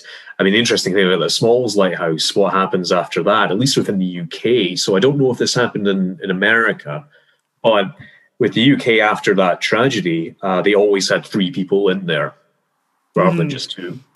That's absolutely crazy, the thought that after humans had walked on the moon, we still had a couple of decades before we mastered having a lighthouse that operates independent of people. Yeah, but then again, people might 50 years from now might look back at our time and think, how did these guys still have people driving trains or driving lorries or whatever? It would seem very arcane to them. And I guess part of it was just, it was such a long tradition, hundreds and hundreds of years of people manning these buildings, and especially if in the UK, because we've got so many kind of stormy seas, rocky shoals, islands where ships could crash into if I was about to say bump into as like like a wee delicate. Yeah, which is unfortunate. You don't want that to happen, but and but absolutely a very long-standing tradition with lighthouse keepers and so on. What would have been the kind of social standing of a lighthouse keeper, right? Like, would there be a kind of a nobility attached to the whole thing? I think for a lot of, respected kind of profession, it would be by the standards of ordinary jobs, well paid and everything, and you would have had a pension. The funny thing is, you would have had some, depending on which lighthouse you're posted at, some opportunities that you're this would be really merging the lighthouse with the witch, but some possibilities of your family also being a part of it. So not all the lighthouses were like off on an island where you were stuck for ages. Some were just on the coast, and you could have a comparatively normal life. So I suppose your circumstances really did depend on where you were posted. And I think he wanted to make the point with this lighthouse, Eggers, that it was very remote, which is partly why it was in such a terrible state, because lighthouses generally were a lot better kept than that, and they had quite sort of high standards for maintenance and everything. And inspectors would actually come quite often to make sure everything, for obvious reasons, because you can't have the whole thing failing. There's dire potential consequences if that happened. It was crazy that this one was not nominated. It was nominated for a technical Oscar, I believe, but it's crazy that Defoe was not nominated for supporting actor. Yes, I'd agree, or certainly at least considered, or I think it was. Yeah, I think you're right. I think it was only cinematography or something. Yes, it was cinematography. It didn't even win that one either. No, and by God, it would have deserved even just that, because they literally built the lighthouse. I mean, that's something I didn't appreciate until I looked into it later, was that this is not an actual lighthouse. They built it, and in Canada, in Cape Forshue, Nova Scotia. So they literally built a lighthouse over the winter. In, I think 2018 to 2019, I suppose it would have been. And they're also filming, I think, end of winter, start of spring, and it was a bloody miserable experience from what I've read, and cold, but also getting sort of jets of water getting sort of fired at you, trudging up and down the shoreline. So therefore, those faces that they have when they're miserably going about their work is not hard to act that. So again, it's just how the shooting, sort of massively builds into the performances, and therefore allows us to find it more immersive. I understand. Eggers was also meant to be a total prick to his actors, wasn't he? Like having him do manual labour for hours and things. Yeah. And I think with Innocent, the Eggers kind of made a lighthearted comment. I saw him and Innocent were getting interviewed and said, well, we had some beers at the end of the shoot, and then Innocent kind of interjected and went, well, not me. I had to lose 25 pounds for this role, and I wasn't allowed to drink. And that's quite something itself, because, I mean, if you see Ralph Ineson in other films, I mean, he's not a fat man by any stretch. No. I mean, oh, God. With A24, it seems he's got some really good partners there, because I mean, A24 are almost becoming synonymous with quality nowadays. You look particularly at their horror films recently. You've done Hereditary, The Lighthouse, Midsummer, The Witch, The Killing of a Sacred Deer, Climax, Green Room, Saint Maud was them, and I believe Under the Skin and It Comes at Night were also by them too. So they've done shitloads. In fact, actually, a very similar one to this in terms of the vibe, or actually some more similar to The Witch, is have you seen The Black Coat's Daughter yet? It's also called February. No, I haven't seen that. Well worth seeing. It's on Netflix right now. In the UK, it's called February. It's called The Black Coat's Daughter in America. And it's similar style to The Witch. It's brilliant. Whatever name people watch it by, that is also A24, and it's fantastic. That's a great back catalogue. I didn't realise that the one studio had made all those. Oh, some they just distributed. I've seen most of the ones you listed, and they're pretty damn good. I believe they've done some less quality things. A lot of people don't like Tusk, for example, which was them. And a lot of people didn't like that Hole in the Ground one that they did either. But yeah, by this point, it's synonymous with quality. I think they're doing the next Robert Eggers one as well, which we'll be coming to in just a moment.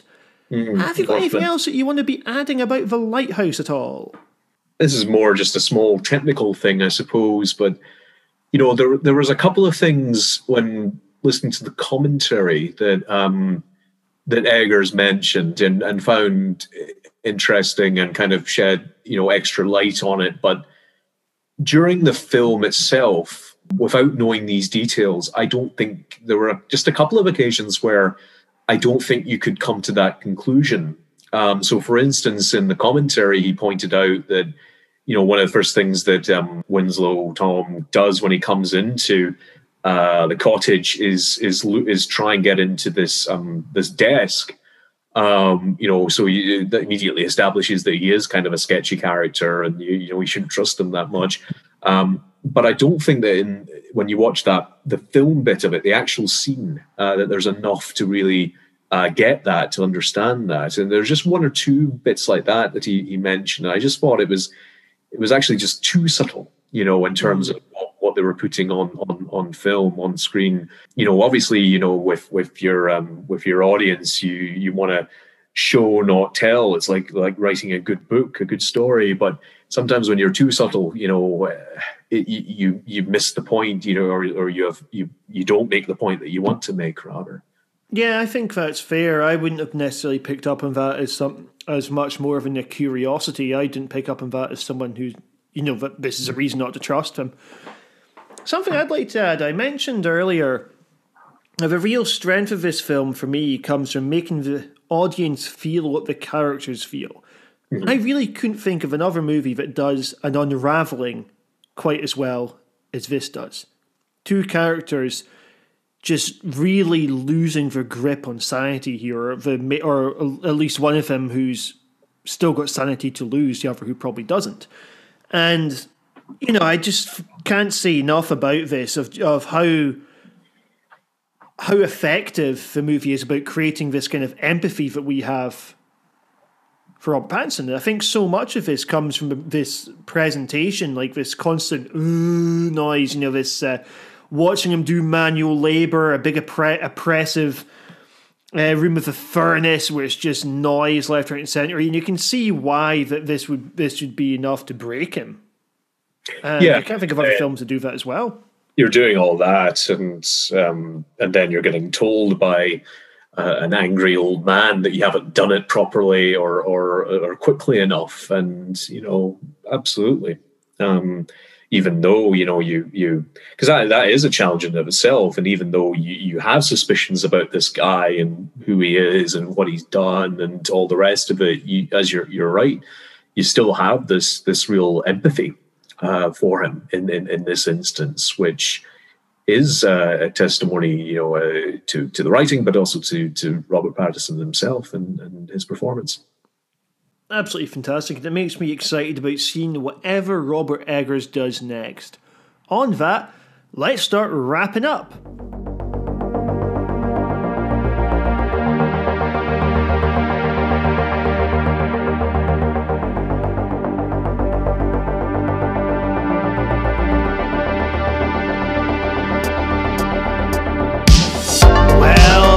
finishes off the Robert Eggers double bill. With Eggers, I believe before he made The Lighthouse, he was really wanting to do a remake of Nosferatu. The idea of a relatively new director tackling that source material in a way that could have resembled a very different Greek story from the one here. It could have been like Icarus flying too close to the sun. Yet at the same time, I think Eggers would really be able to do Nosferatu justice. You a fan of Nosferatu, Gainsey? Yes, I mean, it's been quite a long time since I saw it, but, you know, you can certainly see how, you know, it's the genesis for so much of what comes through in horror over the next century, because I guess it nearly is a century since it was made.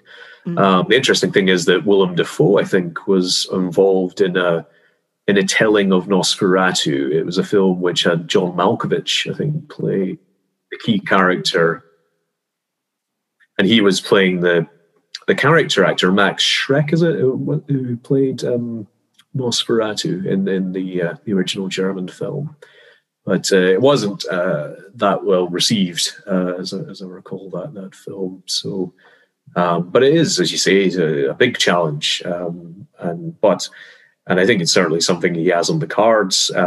But you know, his next one is going to be The Northman, which could be very interesting, based on a sort of Viking saga, by the sounds of things. Yeah, because I'm just taking a wee look at what the latest update on his version of Nosferatu is, which I believe he's still saying that because of the amount of blood that's gone into preparing it, after so many years and just so much blood, he wants to do it, but he is currently, as you said, prepping the Northman. Now, this is going to be a Viking film, which I know will be battle scene heavy. And that makes me think that he's presumably being trusted with a bigger budget than he was for either of his first two movies. And I think that's going to be really exciting. Yes, and I think there's, by the sounds of things as well, which should, you know, it has attracted a good cast. We alluded to some of them earlier, some of the names: Willem Dafoe back, and Alexander Skarsgård, and also, funnily enough, the man who played the Mountain in Game of Thrones. So it does sound like there's going to be some fighting involved in that, and he's attached, all 7 foot of him. Yeah, I think that what would have attracted a lot of that cast is that I think the story that's going to be portrayed here, by the sounds of things, is an inspiration for Hamlet. You know, the story of a prince avenging his murdered father, the former king. Yes, and I assume that we're going to be off shooting this in Iceland. It's where it's set, but actually, it's from what I read, it was mostly filmed, and it was filmed in Northern Ireland. Yeah, and I believe the entire thing's been finished. It's got, on the Icelandic connection, by the way, it's got Bjork in it, which is quality. Bjork, of course, did the Lars von Trier film Dancer in the Dark, where I believe she said she didn't want to be doing any other films afterwards. She did do Drawing Restraint 9, and then this is her first movie, I believe, since 2005. So, yeah, basically, if he's convinced her to be a part of it, that genuinely excites me. Yeah. I think as far as the future with Eggers goes, you know, it's amazing that he's had the success he has had without doing films that I think are necessarily very audience-friendly. You know, the names that you mentioned at the beginning, Jennifer Kent, Ari Aster, not so much Jordan Peele, but these three all do really quite unconventional works. I mean, Jordan Peele does as well. Absolutely fair play to him. He also does very unconventional films. But he's managed to do something that can fill multiplexes in a way that I don't think any of these other three can. At the same time, you know, we're also just looking at three really exciting directors in horror who've only made 2 movies so far each. And with Jennifer Kent, I know The Nightingale. Maybe we'll tackle that in a follow-up at some point, so I don't want to say too much, but with The Nightingale, as a follow-up to Babadook, I mean, that's a fucking range that woman has, Yes, I mean, it was almost going from a sort of Shining-like film to a kind of Eggers-y type film, I was very impressed with both, and and actually, got into of course, it would be great if we could chat about The Nightingale another time, but certainly got into the issues of empire, within its film, and in a very interesting way. Oh, absolutely. I mean, something I really liked about it, you've got this. It's not, you wouldn't really call it a friendship between the two characters as such. Mm-hmm. For women and the Aborigine guy that she's got as her guide. But something I found really interesting was the way that, we're following her throughout this, and something terrible happens early on in the film. For anyone that's not seen it, I shan't give it away. Sure. But the film's ostensibly a revenge plot. And I liked that it didn't hold back that she was also racist. Yes. Yes. It was not, for her, this is never a relationship among equals. And I liked that it was taking, I suppose people call this quite a modern intersectional approach towards the idea of oppression here. You've got that she'll still treat this guy like shit, but the thing that bonds them is you have a common enemy. And the common enemy of this is the British guys. Mm-hmm. Well, specifically the British officer. But yes, we shan't say anything more about the motivation. Oh, no. It's deserving of a proper look, that film, I think. Yeah. So maybe we shall return to do some more horror cult films history. I thought I'd finish up by bringing in the top 10 period horror films. So this is on ranker.com, which is a list website where it's voted for by members of the public. With that qualifier, what do you reckon is going to be in the top 10? At least either, I would hope, The Witch or The Lighthouse, if not both. The Witch is in there. The Lighthouse is not in there. Okay. In fact, The Lighthouse, just to see if scrolling down, see if it even makes the list at all. Just scroll very far down to reach if it does. The Lighthouse doesn't appear to be on this list at all. The Others? The Others, yes, The Others is on this list. The Others, in fact, I'll tell you where it comes in just a moment. But that is on the top 10. What else do we reckon? Okay. A Field in England, or is that too obscure? A Field in England is not on the top 10. Woman in Black? Woman in Black isn't. Yes, that's on the top 10. Sounds like 10. I mean, but Conjuring? Any of those films? Yeah. We have two Conjuring films in the top 10 here. To be fair, I love the second Conjuring film. I think the first is okay. But yes, for those listening, David made quite a face there when describing. It's diplomatically put. I think a second Conjuring is actually, for the record, one of the best horror sequels of recent years. I thought it was pretty damn decent and improved on the original one. I'll tell you what's in the top 10. So, in fact, actually, I'm even going to do the top 15. Number 15 is Sweeney Todd, the 2006 version directed by David Moore, with Tom Hardy in it. I've never watched that. Not the Johnny Depp one. No, it's got Tom Hardy, Ray Winston, and David Warner. I've never heard of this movie. Number 14, I have seen this one, Ravenous. You watched Ravenous? Robert Carlyle with cannibals. Guy Pearce, a cannibal one. Number 13, The Devil's Backbone. Mm-hmm. This is a fantastic little supernatural horror by Guillermo del Toro. Yes. Really good, really atmospheric, and paved the way for stuff like Pan's Labyrinth. It's set in Spain during the Spanish Civil War as well, right? As I recall. Yeah, absolutely. And It's something I find interesting with Del Toro's films, really, is he does this kind of magic realist tradition incredibly. Number 12, this is a strange entry, I didn't expect it to be as high, is From Hell, the Johnny Depp film, which is all right. Next up, number 11, I genuinely did not like this film, The Awakening, the Nick Murphy film starring Rebecca Hall, Imelda Staunton, and Dominic West. I thought this was a really, really boring ghost film. A good ghost film. But number 10 is The Conjuring, the Enfield Poltergeist, The Conjuring Part 2, sorry. Number 9, Crimson Peak. So Del Toro was back again. Have you seen Crimson Peak yet?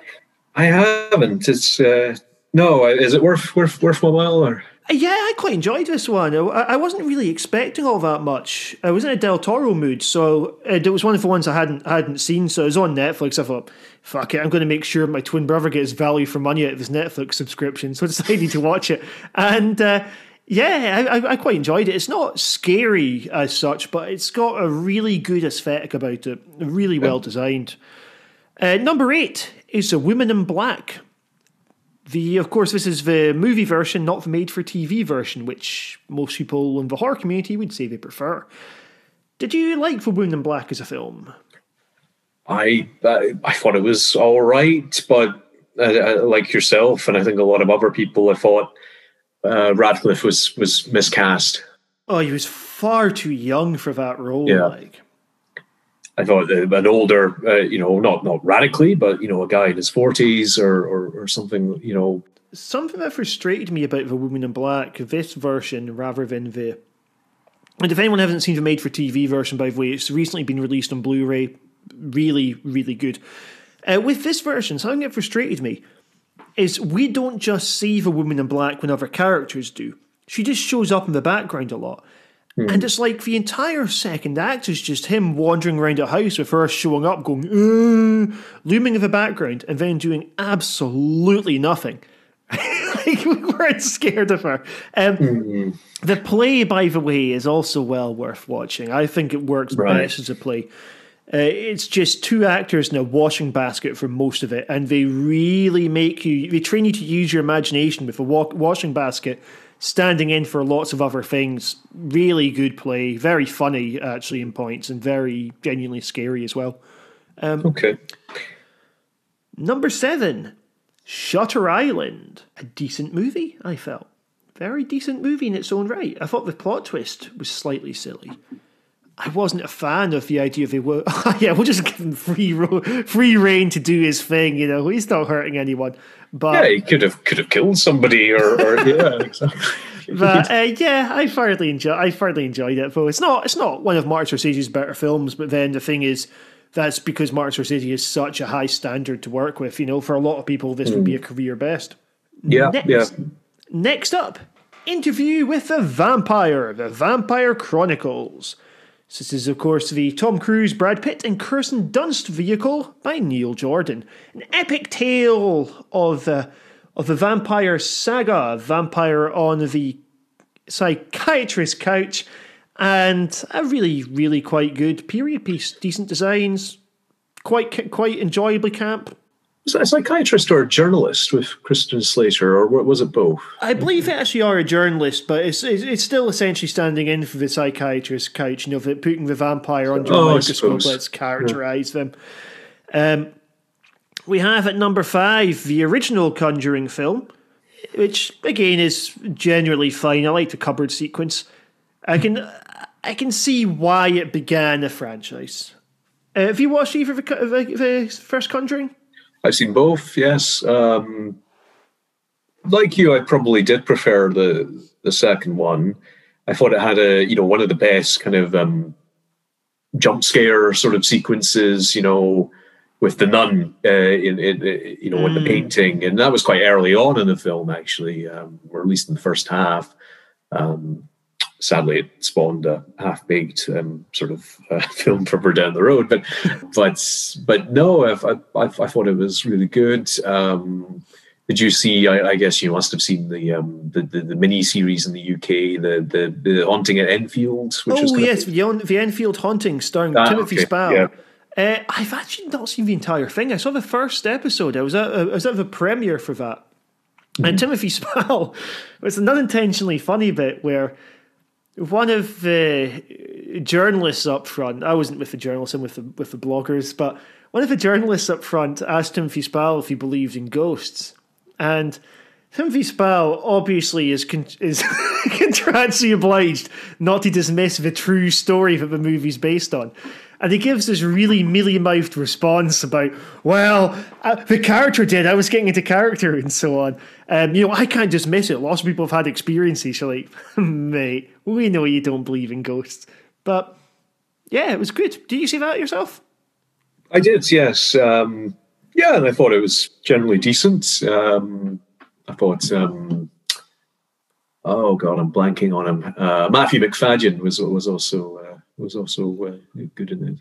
I mean, I do quite like the idea of seeing something that's more based around the family than seeing something with the Warrens, just because by reputation the pair of them are total wankers. Obviously, I don't mean the cast, I just mean the real people, the Warrens. And I believe even ignoring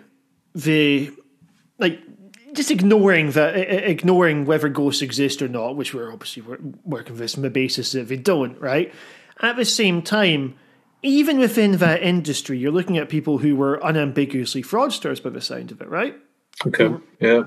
Who would show up at the end of other people's work and then start taking credit for it, or greatly exaggerate things in their own books. By all accounts, not particularly nice people. And then, of course, the movies make them out to be superheroes. In fact, The Conjuring, there's another one coming out, The Devil Made Me Do It, where they appear to be fighting Satan at one point, which is based upon a real case of someone killing their partner, I believe, and then saying, "Oh yeah, well, it was all Satan," basically. Something that in real life we can assume is not true, although the person probably had severe mental health issues, and something that the film will almost certainly play at face value. Number 4 is Bram Stoker's Dracula, the Francis Ford Coppola version. Of course, Keanu Reeves, among others. And Gary Oldman, I believe, plays Dracula. He does, yes. I have never watched this one. Steph, who's probably listened to this, she is a huge fan of this movie. And at some point, I swear I will. Next up at number 3, it is a Tim Burton film, Sleepy Hollow. I thought this was a pretty decent one. Good fun, very hammerish. Top 3, though. Ooh, I don't know about that. We've named better films below, I reckon. The fact that The Lighthouse doesn't make this chart, but that does. By the way, the Willem Dafoe and John Malkovich one, Shadow of the Vampire, that makes the top 20 as well, at number 18. In fact, wow, the first Annabelle film is 22. Yeah. Yeah, this is a strange list. Fucking Doreen Gray's on this, but The Lighthouse isn't.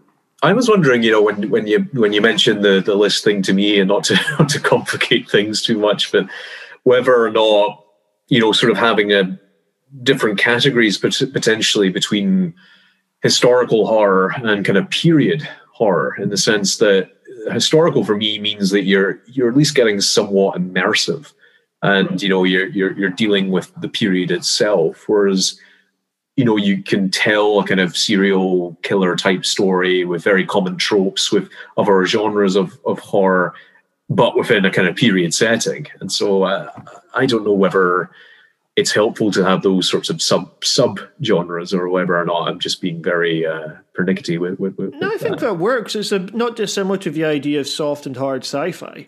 Actually, to tell you the truth, I did see 2 different lists. The reason I'm including this one but not the other is one of the others was taking the piss, where it's period horror. One of them took place in the 1980s. Right? I was like, if I lived through the period, I'm not going to qualify this as historic horror. The number 2, by the way, is The Witch, which means number 1 is The Others. Right. You a fan of the others?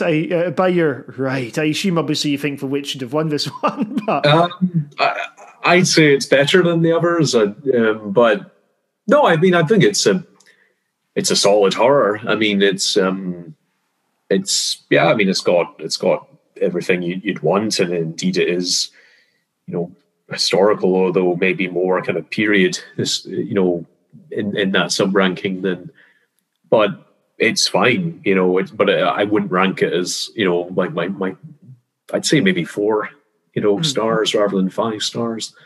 Fair enough. I think with it, part of what maybe makes it seem a bit old hat nowadays was the time that it came out, the reveal in it, which I think's handled well. On the off chance people haven't seen it, I'm not going to spoil it here.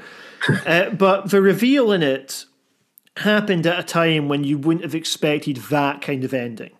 And I think nowadays, as an audience, we've maybe become a bit too used to it. We can see this sort of thing coming more, and maybe the film seems worse because it's been influential or because other films had similar ideas. It's a bit like how it's difficult to imagine approaching something like the Blair Witch Project nowadays for the first time. I remember showing one of my cousins, younger cousins, The Shining, and he'd never seen the film. He'd have been 19 or 20 when he saw it. This was a few years ago. And the thing is, he's aware of a lot of the iconography, things in it that he was not aware came from that. Now, with the others, it doesn't really have the same sense of iconography, but what it does have is particular plot beats that I think nowadays we would be savvy to. So a few last thoughts about this whole idea of period horror and historic horror. What periods would you like to see show up more? Imagine you're making your own period horror. What do you reckon you would do with it? That's a great question.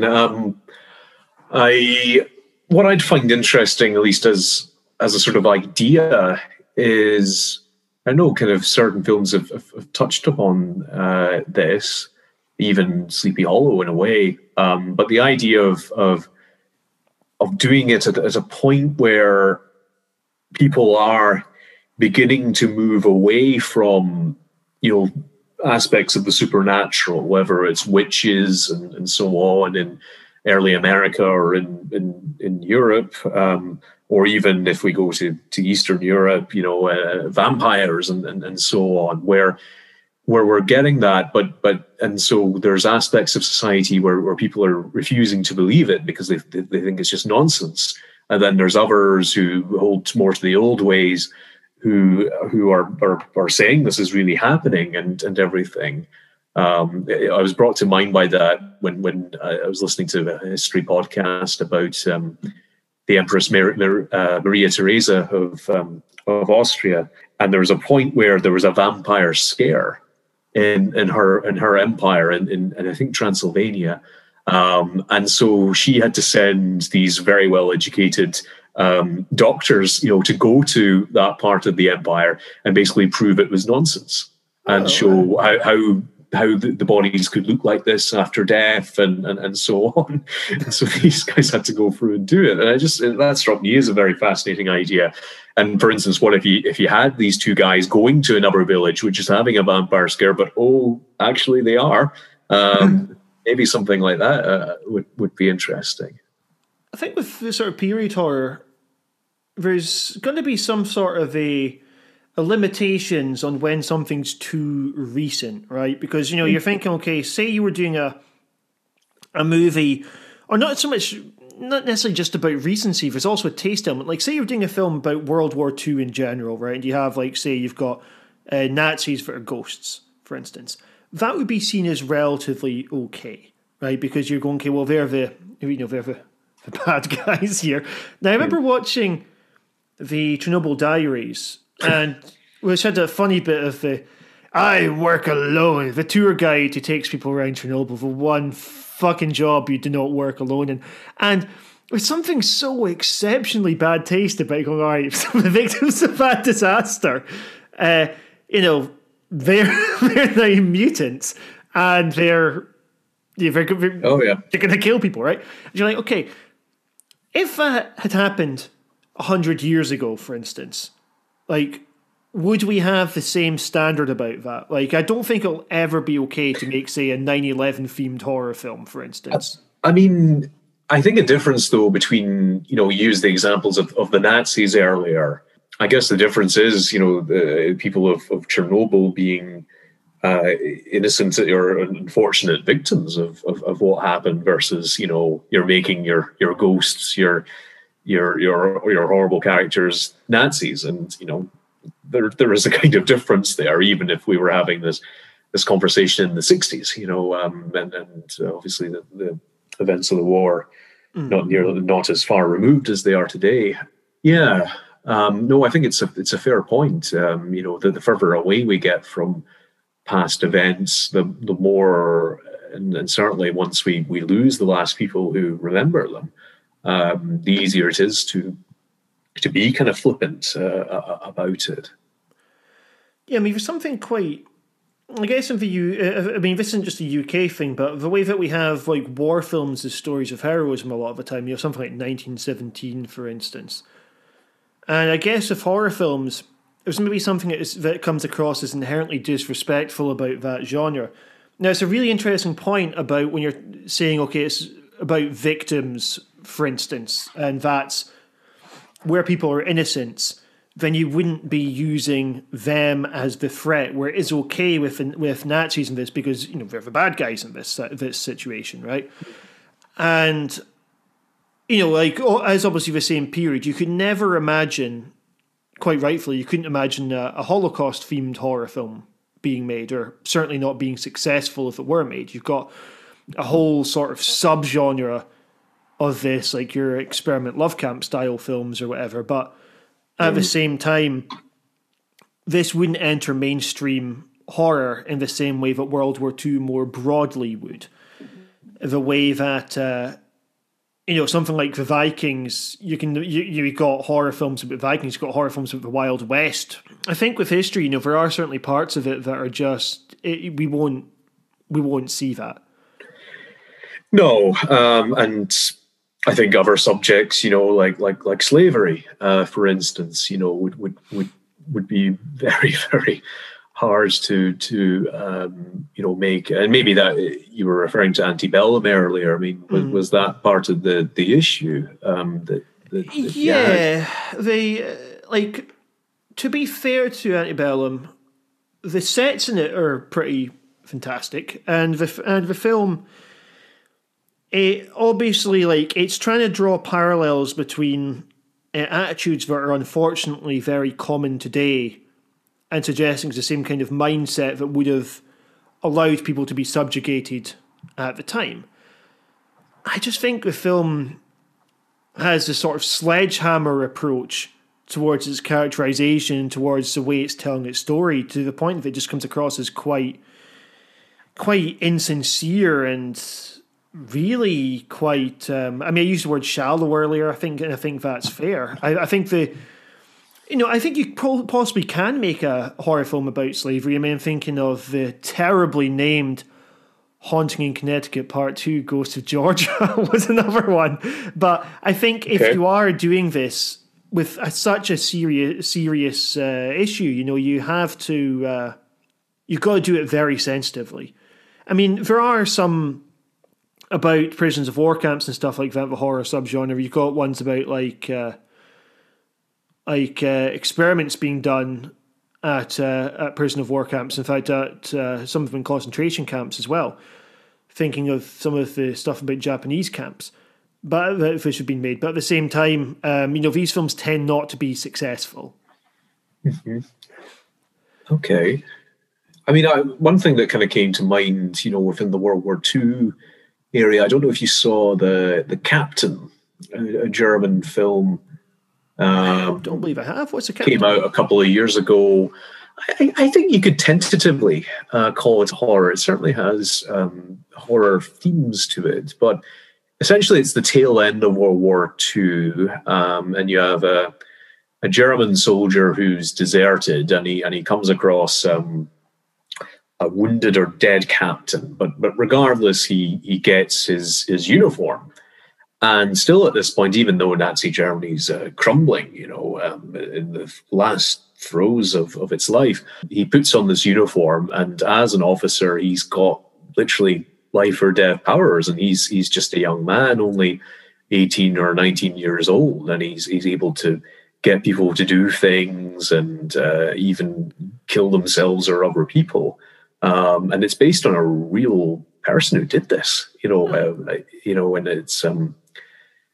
it's an interesting watch, to put it mildly. I mean, I think something that is immediately appealing about the sort of period thing is when you can maybe get rid of some of the modern conveniences that can make storytelling difficult. I remember I was at a premiere for a movie called Rites of Spring, it was called, and the director did a Q&A afterwards. The film takes place in the 1990s. He was asked, why do you set this film in the 1990s? And he goes, because I think it's very difficult to generate tension where people have smartphones, right? And rather than finding an awkward way of writing the smartphone out of it, so like, oh no, I've not got any signal, or like, shit, I got water on my smartphone. He just said, all right, set in 1996 or whatever, deal with it, right? And I think maybe with that sort of pure fear that you get from a situation where you can't really do anything, because it's difficult to relate to the concept of being completely lost right now. Oh, sure. Difficult to relate to the concept of not being able to call the police. I mean, even though, as I think I might have alluded to when we started talking about the Lighthouse, we can relate. Sadly, our generation, especially over the last year or so, can relate to great feelings of isolation and being cut off from other people. With technology, you're never fully cut off. And you've still got at least that tether, to the rest of the world, and and so it's quite horrible to imagine, lockdown and everything, but with none of that, and that's certainly one of the things that makes The Witch and The Lighthouse so compelling, and you really sell the isolation within those films. And I was actually, I was going to ask you at some point, whether you think this means that because technology is only going to grow apace in the coming years, as it always does, whether you think there'll be more historical horror films, partly for that reason. I think what we certainly get within horror movie culture, there tends to be a big focus on like this kind of grindhouse tradition from the 70s and the 80s. And I think I don't know if proper like historic films, like something it takes place pre-1970s, I don't know if that sort of thing's necessarily going to become more common, although obviously at some point the 1970s will become, rather than an era in which people lived in, will become a period in which people read about more, I guess. But I think if horror as a genre, it's kind of always had this tendency of looking backwards. I don't mean that in a bad way about horror being regressive. I think, if you're looking at a lot of the iconography people still have comes from the Universal horror films. The big monsters still have some sort of a presence.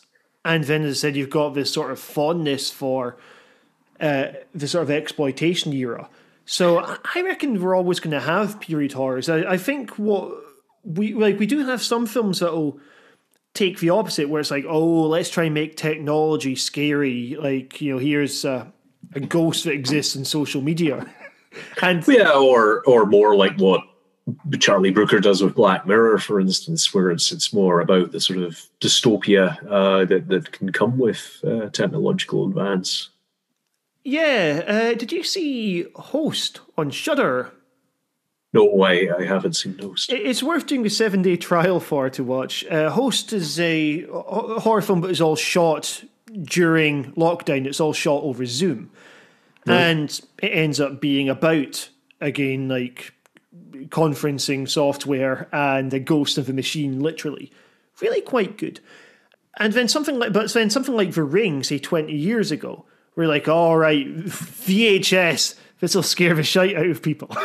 So Yeah, horror's always sort of had this, all right, let's see what we can do with current technological crazies. And, I'm waiting for some sort of supernatural. Well, I'm sure there have probably been plenty of these already, like supernatural films about stuff going viral, like a kind of equivalent of The Ring that takes place on YouTube for most of it. And I suppose we'll probably see both of these happening. I think also with, I think you maybe get kind of waves as well, where sometimes, the classic horror stories of the 19th century come back into vogue. I'm thinking of the sort of Hammer or horror era of the 60s and 70s, and you even have like the Vincent Price, Edgar Allan Poe films from the 50s, and they made something like half a dozen of those. So it comes in waves maybe, but I feel like with people like Eggers coming to the fore, it certainly shows what you can do with historical horror. Just to finish this up, I was wondering if you had yourself a favourite horrific story from history. God, I wish you'd mentioned that before, because I mean, man, there's so many. To be honest, horrible instances of torture, but psychological stuff as well. I mean, one instance I'll throw in, given vampires came up earlier, more from the original Dracula or Vlad Dracul, Vlad the Impaler, springs to mind, in terms of one of the most grotesque aspects of sort of psychological warfare, where, he in reality, he was obviously very different from Count Dracula, of the novel. But he was a warlord, and fighting the Turks, the Ottomans, as they were trying to take over what is today Romania. He was a complete master in psychological warfare, to the point where he would try and simply discourage the Ottomans from entering his area by impaling people. And literally there being descriptions of forests of impaled people on spikes as they approached his territory.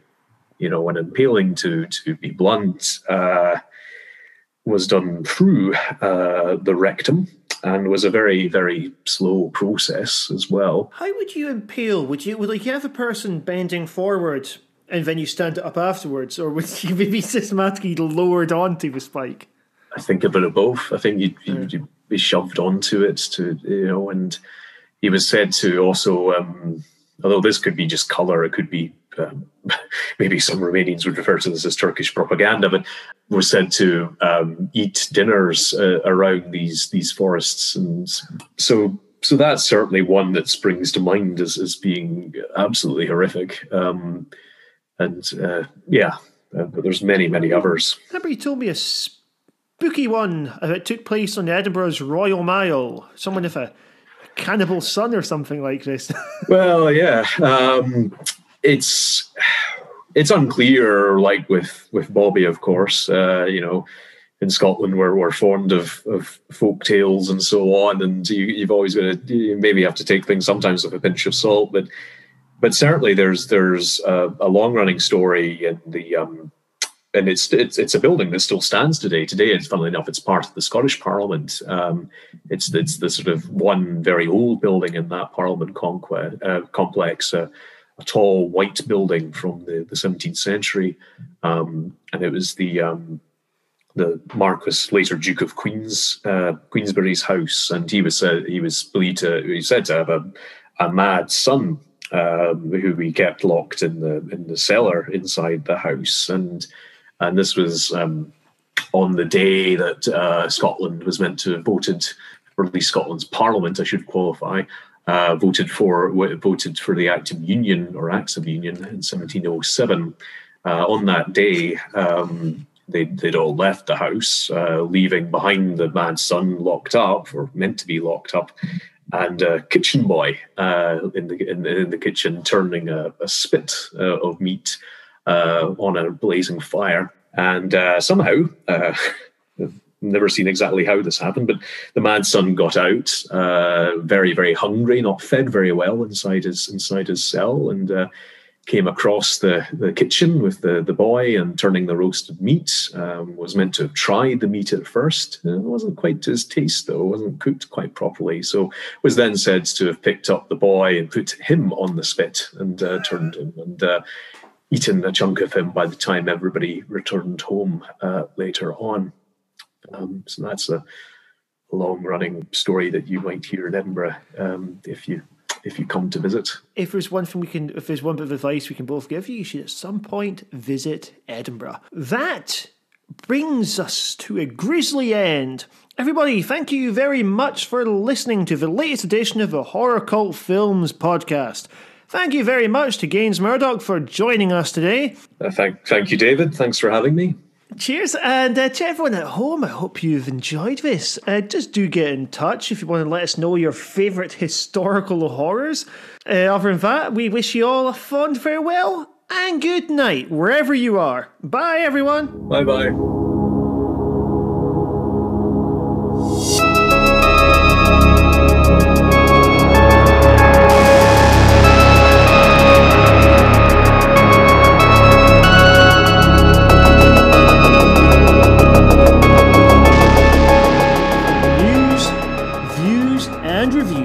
Check out horrorcultfilms.co.uk.